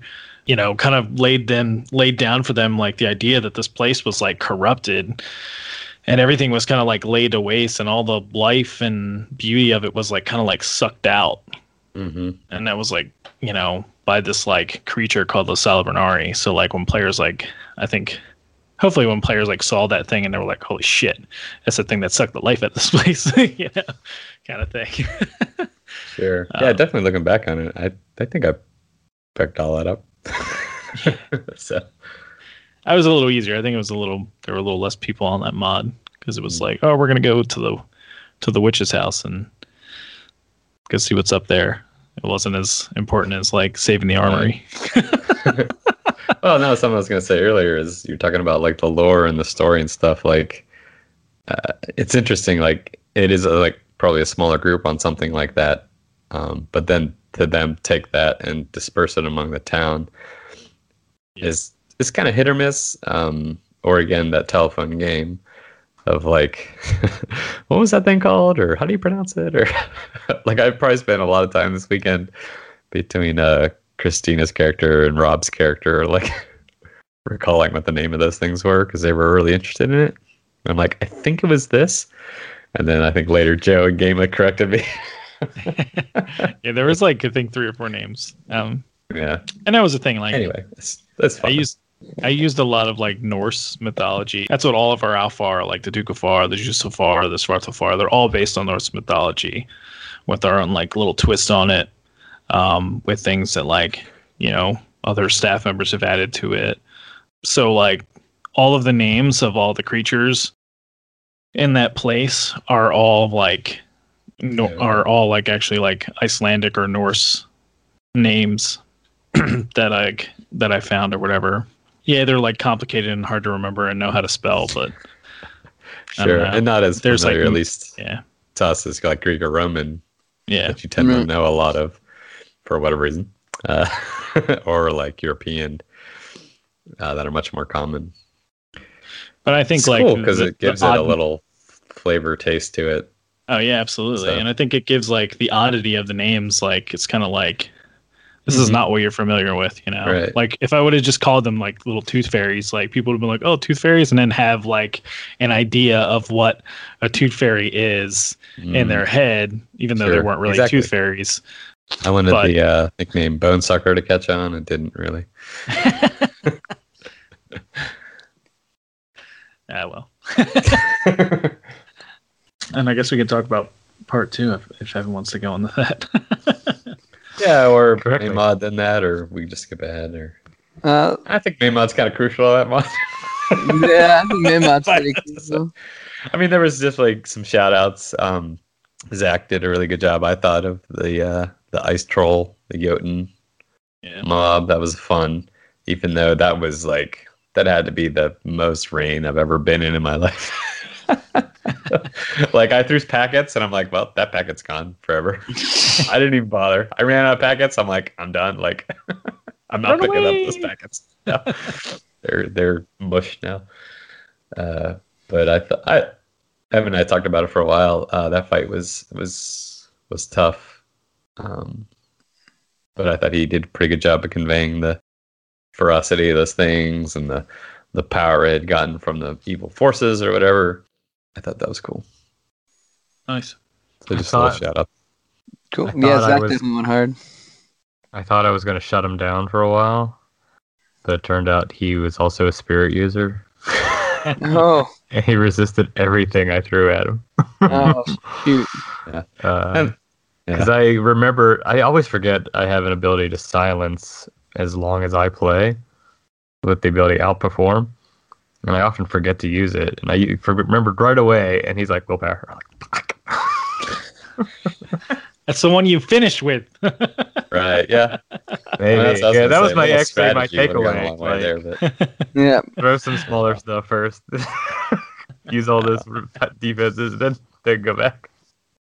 We'll figure it out. Year 3 season finale will be better.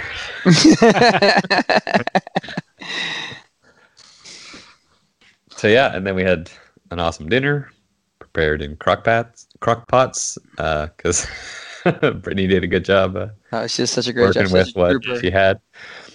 It was delicious. And then there were some jam Still sessions. not That allowed was to kind of fun. use that kitchen, Yeah. which is whatever. I mean, like, I think the crock pots actually work out like really well. Yeah. And everything tasted like amazing. It And I did. went in there early to try and like, because like Parker, I guess from like he stayed up to like 4:00 in the morning, like the night before, so he pretty much like slept until right before feast. So we went and got him, and like we came back, and like she let him eat first because he had eaten all day. Just gave him a little something to eat, so like hold him over or whatever. In his defense, it was like his second LARP event ever, right? Yeah, Yeah. really. And it was the first time he ever played like any kind of like NPC role. Yeah. Yeah, that's always walking fun. in there, like the smell just hit you, and I was like, "Oh man, Yeah. I need to eat now." I I had to wait. I think Brittany does a good job of planning the feast around the theme of the event too, because it felt like the dwarves would eat, like ham and like the mushroom soup, like and the bread, the cheese. I think this is perfect. Oh, yeah, absolutely. Again, to call her out, Christina, she was loving that soup. Became this like running joke how much soup she was eating. And then we waited around for the awesome main mod, which I believe was it was not intended to be run in the inn. No, that was a field mod. That was supposed to be a field mod. Yeah. But we obviously weren't going to send you guys out in the cold rain. I'm just kidding. Joe would have, yeah. Joe would have. And this wasn't rain. This was rain. Yeah, it was. It was a monsoon. rain. It was sprinkles. Yeah. Pretty bad. I mean, it looked awesome outside because, like, if we would have started on one end of the field, you couldn't see anybody on the other end of the field because of the kind of mist and fog that was like settled around like where we were the whole event. That was so cool. Yeah. Which kind of led to the mists are all around you thing with the Janja, Yeah, that was cool. Which is just awesome. Getting hyped for that, like I said, I only played NPC. I don't normally play a main mod boss, and usually when I do, it's the last time you ever will, I think. Yeah. Usually when I do, it's something pretty, something that I want to do justice. So I always like really like focus the day before and like try to get that in headspace because I always want to do it well. So preparing for that was like, all right, like I was real chill, and my wife kept commenting, Danny, as she was like doing my makeup, she was like, "Hey, you're super chill. Like, are you ready for this?" I was like, "Oh yeah, I'm ready for this." She's like, "Are you sure?" She's like, "You're about to fall asleep." I was like, "No, I'm conserving my energy," and then I just let it all explode all at once. Yeah, it was right insane. in Evan's face. And the rest of them too. Yeah, that was insane, man. I mean, Jake and I both. Jake was just awesome, and I don't know. I think it was just great. It was cool. It was people were scared. Like, so you're always afraid when you play a main mod boss, the player's gonna be like, "All right, we got this," Like there's always that. Josh, that has never happened in Frontier Dawn, by the way. Yeah, but go on. There's always that fear that like you're not as scary as you think you are. Sure. Especially when you're a short guy like me that's supposed to play a giant. I'm supposed to be playing a troll. And like, so I'm gonna go out there and be like, "Rawr!" They're gonna be like, "Oh, it's Josh." High fives all around. So like, no. Well, I think that does a credit to what the atmosphere you guys, put us in. Like, we don't see you and say, "Oh, it's Josh." We say, "Oh my God, that thing is gonna fucking kill us." Yeah, with the costumes, the makeup. I had like 3 layers of shoulder pads on underneath. Like no neck. Underestimate the shoulder. Yeah. And they had a really good, like from what I remember, Pete showed up. He's like, "All right, we're gonna go back to this temple or something," and that's was why we went back over. And it was like at first, like just some skeletons were popping in from the one door, and they were going down pretty easy. 1 or 2 hits. And it was like the perfect like dichotomy of like these little skeletons popping in to like both the mod bosses just like crash into the door like grah. I was like, I've told this story a couple times. This first time I was like, nope, no thank you. I was like, oh fuck, because Jake was wearing that thing, and he's what, I don't know, 6'4", 6'5", or something. He's a tall dude, and then he had this mask over top of him, and he's like boppers and screaming. I don't even know if. Sorry, Josh. I didn't even know if he noticed you at first. No, that's totally fine. And it was good. It worked out because he slid in. Everybody was like, "Oh my gosh, Jake in that costume!" And he let out this like horse shrill that he kind of like came up with by accident. And he just like did it the whole time he was fighting. It was so fucking creepy. It was perfect. Yeah. And then Josh, like I was like focused on him, and then Josh just comes up to me like, just like slams me with his bopper, and I was like, "Holy shit!" Yeah, this is maybe just me, but like. Josh does such a good job with the role play parts and playing these parts and doing these, great characters with accents and motivations or whatever, that to see him fighting like really threw for a loop, like that he was just wrecking people. And I was like, oh my God. And he can fight. Oh no. Yeah, seriously. We're all going to die. Yeah, just building it all up and let it out on this one boss. So anyway, to paint a picture for those who weren't there, we're fighting skeletons. We're in this temple. The corrupted Selbinari. Is that what we would call it? Yeah. Okay. He comes rushing through, which is like this kind of, undead unicorn, for lack of a better way to describe it, with like a couple extra faces on the side, skulls throughout. And like I said, big dude screaming, and he's just wrecking people. And then Josh comes in. He's an ice troll, correct? More or less, the Jotun. Yep. And you were the king, right? The Jotun king. The King. And so he was no one to fuck with, more or less, with a big old polearm axe looking thing. And this happens every time. Doesn't matter how ready we are.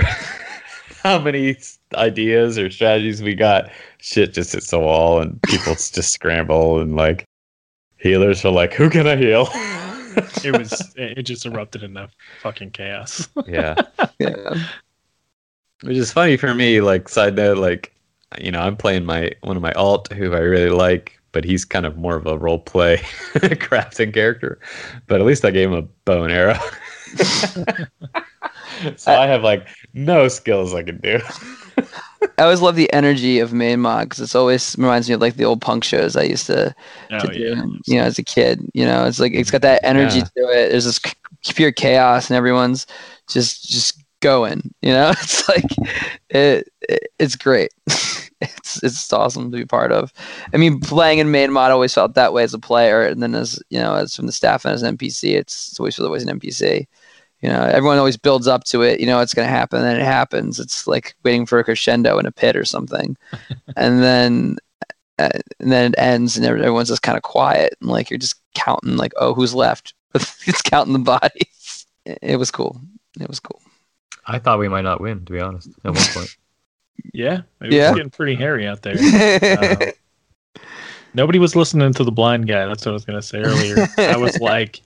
The skeletons were coming in from the one door, and then they came from the other door. And as soon as I saw them come in, I yelled like, "Back to back!" Form a circle, like back to back, and like nobody listened. Like everybody was just like, how about clusterfuck? And just fucking everybody was just running, trying to avoid getting murdered. It still worked out. Yeah, it was cool. What did so? Evan, you took a death on that one, right? This is my third death, actually. And I found out later that was a really inconvenient time for Neptune to die. When the main mod ended. Yep. So after main mod, obviously we all know that it was super intense, and the Jotun King was defeated, and Selbinari was freed. And Brittany did an awesome job of playing the Spirit of Selbinari that came out. And a shout out to Spencer, who just screamed in my face, like pretty much tackled me down and cut off my character, the Jotun King's head. Super intense, very intense. He did such a great job. Awesome dwarf roleplay. And then, following up Brittany coming out, super neat to watch that happen. Yeah, everyone kind of took to that, I think, just pretty well. It was really cool how the people reacted to it because she did an awesome job with the role play with that. Yeah. And then that led, I believe, to your next mod. Yeah, so the skull of the Solbanari radiated with fragments of the World Song, which is Neptune's whole deal. He's real into. It was kind of a bummer that when I first interacted with it, there weren't any staff around to tell me what was going on, what I was experiencing. But eventually I got the whole story. And then Tiffany came out as Septima, Neptune's sister in game. Who was also like a bard. She touched the skull, and it was the World Songs, like she said, was screaming at her, and that led us to Joe again, who was singing this time, Playing Beautifully. playing and singing, which is cool. Yeah. And I just want to say, like, that was a really cool moment. Like, it felt like the perfect kind of epilogue to that huge event and that fight. And just like walking up, hearing that music, like as you got closer and closer, was super cool. So you guys did a good job of setting that up. Thanks, bro. Yeah. it sounded awesome. It looked awesome. It was very thematic. And it was cool that we'd been there before, and like this guy showed up again at the end. I don't know. It felt very. I don't know. I don't even know the words. Full circle. Yeah, full circle. Like the pros that make the movies and stuff, dude. yeah, that's some great storytelling. And so we're all standing there listening, and we may have started to talk to Joe. And Brittany shows up as the spirit again, like out of fucking thin air. Like, Yeah. I don't know where she came from. Scared the crap out of me. It was great because I was like, "Do you see her?" And everyone was like, "Who?" And they look over and they're like, "Oh my god!" Yeah, that was really cool. She played it off like, "I'm supposed to be here, bitch." Yeah, right. Yeah, I was glad that character was used for more than just the end of that main mod. Yeah, and then she showed us this corrupted skull was actually a key to a cave where we were standing, because we had all but just been drawn there. There was nothing else that we knew of at the time, and so we went inside, and there was a nest of dragonettes, which was pretty cool. Yeah, NPCs did a good job with that, by the way. Yeah, little dragon puppets were super cool. Right, and they all seemed to have like their own little personality, which was a nice little touch. Yeah. But then there was an egg there, which Neptune was drawn to, and the egg had chosen him to be its caretaker and like have its connection, which was super cool. And I actually did not see coming at all. Like, as much as Josh can't keep a secret, he did not tell me this was happening, or even indicate that it was going to happen. Did you get the whole thing like it was underneath the moon, cascaded by the water, like when you went up to it? Oh yeah. All right, cool. I did forget to mention the vision I was granted earlier about the moon and the water that you had told me when we were at the Hall of the Five Nations. I think. Yep. It's funny because I didn't know anything about that as my Skald character, and you told me that, and I'm like, the character like sees visions, and I was like, this dude takes more acid than I do. That's awesome. Yeah, 'cause Evan has this ability that's like once per event he can like ask, and like it's like a vision kind of that like leads him. I think it might be like once per day or something. Anyway, it's a certain amount of times he gets like glimpses of of the way things are going to be through the World Song, and there's supposed to be cryptic. So I told him this vision of like Vlad is supposed to tell him what happens next. Right? cryptically. So kind of like lead them to it, and it usually has something to do with the world song or something that would be intricate to it. And I had this glowing moon orb, like I told you guys earlier, and then I had I made this projection of shimmering water, which I had on the side of the room, and the dragonette nest underneath of it. Yeah, everyone thinks cacophony is my favorite ability, but that's listening to the world song is actually my favorite one that I like to use. He always says this like shitty and grin whenever he comes up to me, like, and asks me. He's like, "Josh, I'm gonna use that ability." I'm like, "All right, fucker, here we go." I don't know if he does it on purpose, because like he never does it. He never does it at the same point of time. So you know how like when most players have an ability like that, they'll either do it like the event. Yeah, the beginning of the event, after the event, before they'll do it like a middle event. No. Evan will like either do it like one event, he'll do it like Friday night. The other event, he'll do it like Saturday night. One event, he'll do it Saturday morning. I think he does it just to keep me on my toes. But like, too much credit. Yeah, he's laughing. I think it'll be useful. Yeah. I do it when I think Neptune wants to find more info. ESO.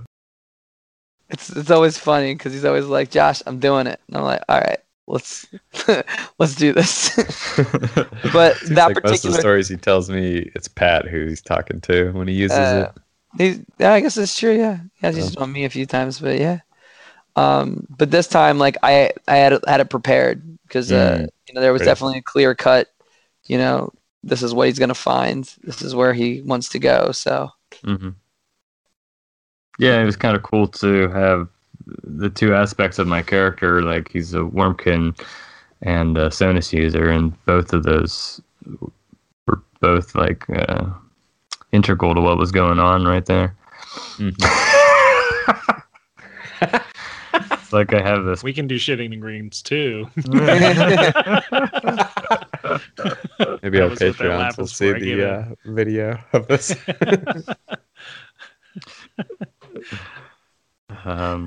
Yeah, and there are a number of characters in town that are really interested in this Dragonfalls that we're going to help revive or to purify the Celebernari.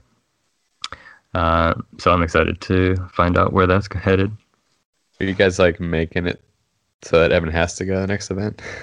We're gonna make him wait. Okay. Maybe we'll do it Saturday morning. Maybe we'll do it. No, I'm just kidding. Nice. Yeah, we really haven't. Like, it's definitely a big thing we want to do next year. Yeah. I don't know, and we can't really give anything away because we really haven't talked about it. Sure. But I know, in my opinion, and from what I've talked to Tiff and Josh about it, and Pat as well, because it's kind of Tiff's baby. We really want it to be a fucking huge deal. Yeah. So. Yeah, I'm excited to be a big part of that. I think that question kind of leads on the second part you guys wanted to hit on, is what if we have anything really or plan next, or how we plan for these things. And I think, one of the things we do is one of my favorite things is we do something called a plot shut-in every year, where we all get together. There's usually a bunch of beer, and we plot out the whole year from start to finish, and we kind of have like a rough outline. Basically, these are the plots we want to hit. These are the main monsters we want to make. These are the main mob bosses that are going to come out. Pretty much most of the events are plotted out, with room left for like if you guys do certain things, then we'll change here. So we don't like have every mod written, but we at least have an idea of how we want the main mods to go, or at least what main mod boss is going to be on those mods and what lore we're going to put out for those events. Yeah, it gives us a structure to work with, and then if it's a player or players like do something to kind of change the flow of something, we can adjust it. Like we'll still do it like the same event and we plan to do it, but like we can adjust like the story a little bit to anything that the players have done to kind of change the flow of like the story in any way. Sure. So I have a couple of questions. Sure. Is that something you guys picked up from another game, or you just thought, hey, we should have this like hyper-focused time of preparing before we start? You know what I'm saying? Like, where'd you get that idea for like a shut-in kind of style? That was year? Honestly something we did for us, really. I think that we might have heard like other games do it, but I mean, really, that kind of preparedness from games that I was staffed at, we really didn't quite have, which I think is why we wanted to have this. We wanted everyone to be on the same page. We wanted everyone to be a part of the planning process for the year. Yeah. And you know, we wanted to know where we're headed, because I think that's important when running, you know, something this big. It's epic. Yeah, it's epic. Yeah. Nice. And there's definitely like, I mean, I can give examples like the Oculasis was not necessarily like a planned thing. That wasn't the idea for that event, but it became it through what the players did or didn't do, so to speak. Quotes. Air quotes. To kind of create that. And then there's other things like that happen, like the side things that we leave the room for, like I'm mostly just speaking from my perspective, but like the cheese golem, which sort of hinted at like what had happened to like the Yum Nums and like how they became the way they are and different stuff like that. So, but that was all based on like how the players like really like took Josh's like awesome lore and brought it to life, and had like the cheese hour or whatever, high cheese is what they call it. Yeah. But then it was like they left the cheese out, and then we were like, how can we kind of like play a joke on them and sort of like do this and that with it, like. So we just had like players kind of like pseudo like I'm stealing this cheese. You're watching me do it, but like not actually take it or whatever. So it's just a way to kind of get them to be like aware. Sure. And just great, like you're saying, plot, paying attention to what's going on, taking cues from things and making it like make sense. It's not just like, you know, what's the word? Not force fed, but like, well, that's what we're gonna say, whether it makes sense or not. You know, like it all flows and it all works, I think, really well. Again, from just my own perspective. But now my second question. Looking back on maybe your last shut-in, how closely do you think it followed that kind of outline or map? Or how much you prepared before the year started to like where we are now? I think we pretty much achieved everything we wanted to achieve. I think we achieved a little bit more. Very, very first, like when we plotted out how we want the years to go, because we actually did that too. So believe it or not, we even have like every year we plotted out things we wanted to do. So we kind of were moved back the year from the first year. We decided there was more we wanted to do the second year. So there was a lot more lore that was supposed to be dropped off from the second year, but we knew that coming into this year. Like this, we all reached that shut-in. We're like, all right, well, we want to do more of X, so we're going to do more of X, and then push that plot line up another year. Okay. Which is just cool because it just leaves us more years to do more of that stuff we already have. Don't ever stop. Yeah. So I think for what we had going into this year, we kind of learned our lesson from first year. So we knew. Okay. You know, we kind of knew what we could handle, and sure. I think we handled it really, really well. I don't know. I'd agree. But just let you guys know, there was stuff that was supposed to happen second year that hasn't happened yet. So that will happen.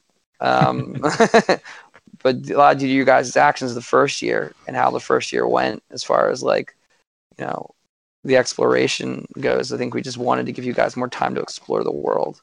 Because there's so much of it left to explore, and I think next year there's going to be a little bit more exploration. Yeah, a lot of exploration. Yeah, nice. I don't know how we're going to facilitate it, but this year we definitely set the stage of like, we revealed like kind of like all the locations. Well, not all of them. Maybe 12 locations or the major cities. But like, whatever. We revealed a lot of locations that we want players to be able to go back to and to travel to, and how we tackle that next year is probably going to be a huge feat for us to do. But we definitely want the players to feel like we went to those places and, you know, you kicked ass, you took names, and now those places are sort of like you have the ability to go there.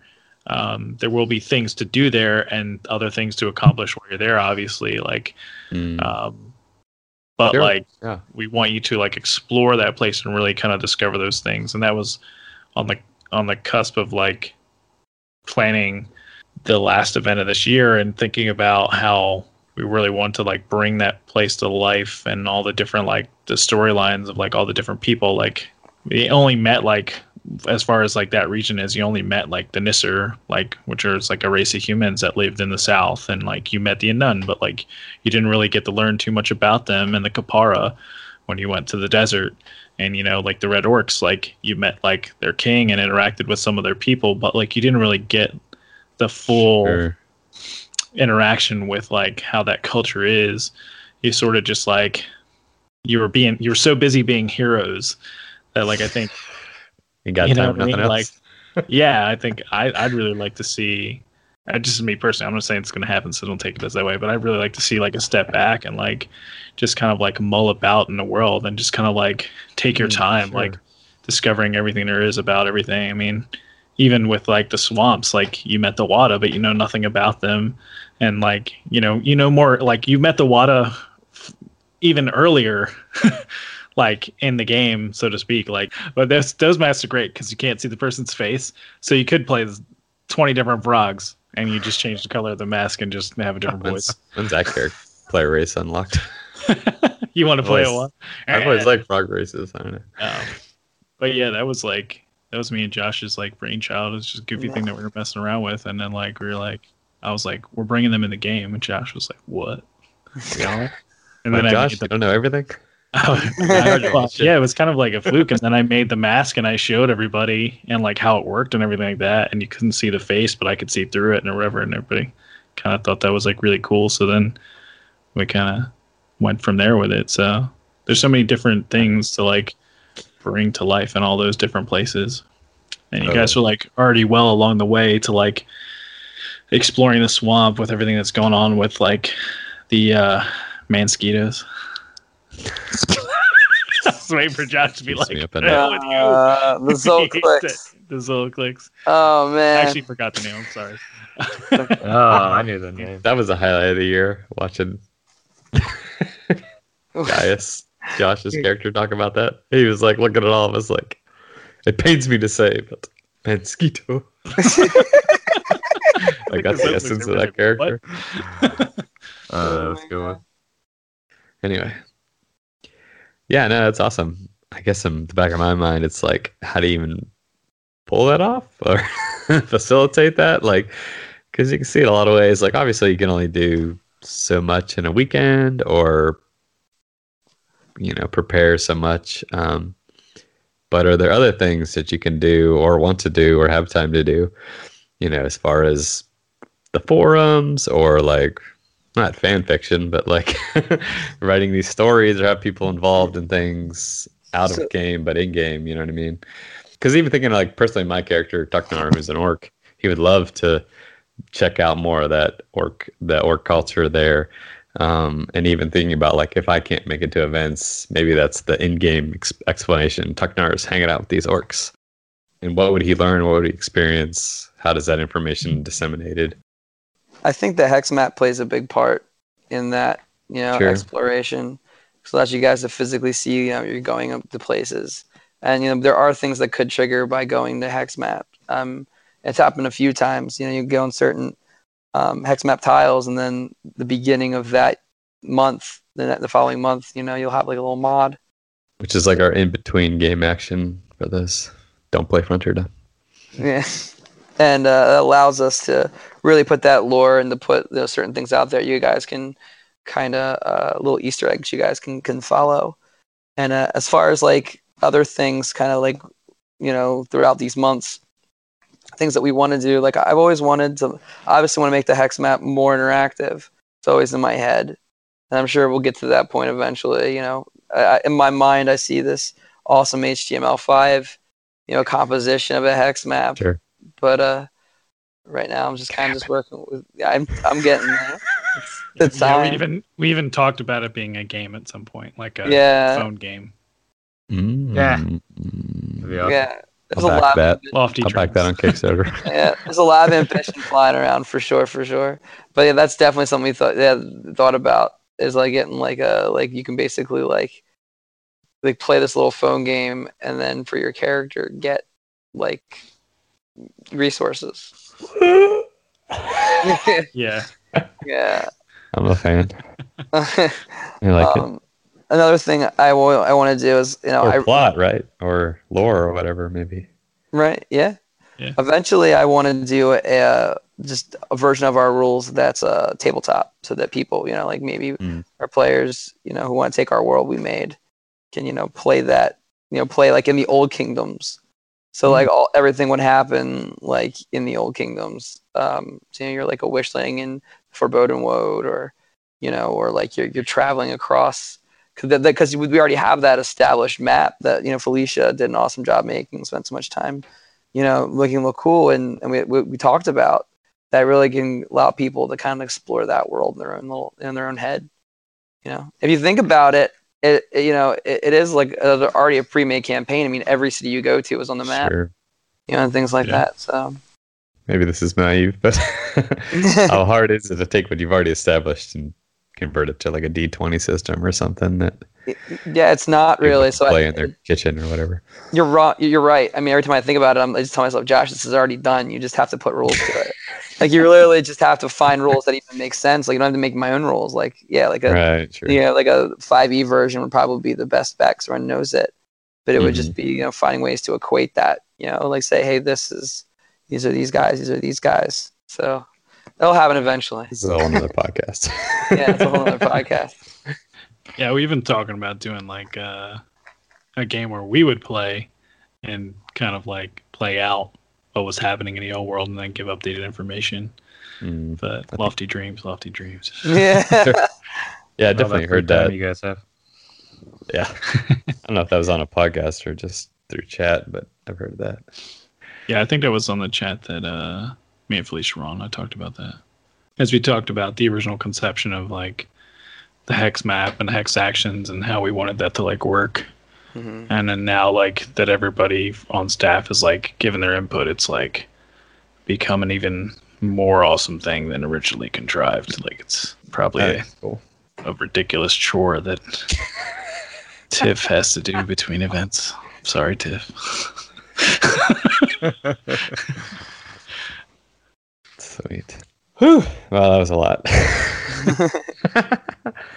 Did we cover all the mods? No. I don't think we did. We covered the ones that we were on. I feel bad if we covered ones that like I wasn't on, and I was just like, oh yeah, this happened. It was a really cool over a last minute thing. Like when I came back, like I was like singing and like I was rudely interrupted while I was following the world song. No, but when we walked back to the inn or whatever, it was cool to like sit down and play, and like it definitely inspired me to want to. I think we were just talking today, with Courtney about doing songs, and we haven't even talked about like what the one day event might be for this year. But I was like, I'll talk to staff, and when we know, maybe we can do a theme around it to do some music or whatever. But yeah, that actually has me really excited. Courtney is one of our best set pieces. Oh yeah, she really does bring the immersion. Every time does. she shows up, it's amazing because it just fills that in with so much song. I've honestly always felt weird about like fake in music because like it does bring an atmosphere, but it's also like where are the minstrels actually coming from? yeah. Oh, sure. Like I used to kind of run the inn when we played in Fagline, and I would joke that like my character like controlled them. So like every time like I played like this like half like this like lawful neutral gnome, I guess. I don't know. He was chaotic neutral. He just wasn't a great guy. He wasn't All the best. players are chaotic neutral. But Yeah, but like he would say that like he basically had them as indentured servants. Like he'd be like the music would stop. Be like, oh, I have to beat them again to get them to go. Like. Jesus. Hey, at least you kept it in game. Yeah, he was. Don't break my margin. Yeah. So he's like, be like, oh, well, guess gotta whip him again, keep him going, like. So it's really cool to have that. Just it really makes the place feel like real in. I think. Yeah. With him and with her and Evan just jamming out, all the time. It's great, and that's like one of the things we want to do is really make music. One of the key aspects of our game. I mean, that's why the World of Song's a thing. Yeah. It's so important to us all, and just seeing it perpetuate and keeping going. And I like to say the key to anybody's heart is good music and good food. So I think we do a pretty good job of that. It's not a right nutshell. Yeah, chose the right things to focus on. Awesome, that was great. Always enjoy talking to you, Josh and Joe, and I guess Evan. Just kidding. Love talking about this game. It's been a lot of fun. It's been, I don't know, if I can be real, it's been a real bright spot in the last couple of years of my life and brought a lot of joy and fun and friends. So it's great to talk about it and share these stories with everyone on the internet and get more people involved, and just appreciate everyone's time that's put into it. And I think that shows the amount of effort and passion and enjoyment for this. It might seem silly to some people, but it's just a ton of fun and enriching and energizing for people to go out and have fun and play as characters and dive into something, whether it be the lore or the game or the music or the food or whatever. Just a huge thanks to staff and all the players of Frontier Dawn for being so cool and talking to us on our little podcast. So no problem. That's all I'll say. And more to come. Yeah. And even if we're not there in person, we'll be tracking along and hearing all the cool stories. So cool. Anything else before we wrap up? Had to make sure we let people know. I think next year's just gonna be even better. I mean, we have a great camp next year. French Geek was awesome, but we're gonna be playing mostly at South Mountain YMCA, which is just got wonderful facilities. We're growing, and if you guys are really into an immersive LARP with great food, great atmosphere, great music, and great people, come check out Frontier Dawn because I think you'll be really impressed. Yeah, and also, we always forget to mention we're a nonprofit raising money for I guess I shouldn't say Hope Hotline. Yeah, you can say the Hope Hotline. Oh, it is. Oh, yeah, it is. I think we found another one that was like, wait, this isn't the one we support, is it? And then it's like, no, that's not the one. It's this one. Yeah, there's two Hope Lines. Yeah. One's super religious and is a nonprofit, a 503c. We can't really do that, but at least our nonprofit 503c, because we're an entertainment division. So that would raise money for the Hope Line, and then we have some awesome other E3PI stuff coming up. So please keep a look at that too. Never After and Weird. Yeah, come play with us. Which I hate that we're on the wrong side of the state, but because I would love to play both those games. But cool. Well, thanks, Josh. It was great having you as a key staff member to come on and talk about the year and the event. And we appreciate your support of the podcast and the stuff we're doing here. You're just a cool dude, so we like talking to you. All right. Well, you've been listening to 321 Lay On Podcast, Next Level Nerds live action roleplay podcast. Visit nextlevelnerd.com, connect with us, see all of our shows where we nerd out about movies, nerd out about Daredevil and television shows. We nerd out about video games, occasionally tabletop, and of course, we always nerd out about LARPing. Subscribe and find us anywhere. We're on a Google search, hopefully. iTunes, Spotify, YouTube, anywhere. And if you want to support us, you can go to Patreon or just tell a friend to check out our shows. Thanks for listening. Remember, spread the word, spread the nerd. Meh.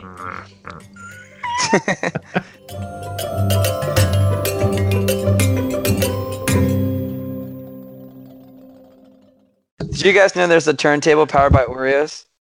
What? What? Yeah, I just posted on Facebook. It looks pretty What rad. word you just said? Oreos is selling a turntable powered by cookies. That's it. We're done. Pinnacle of human existence. Yep.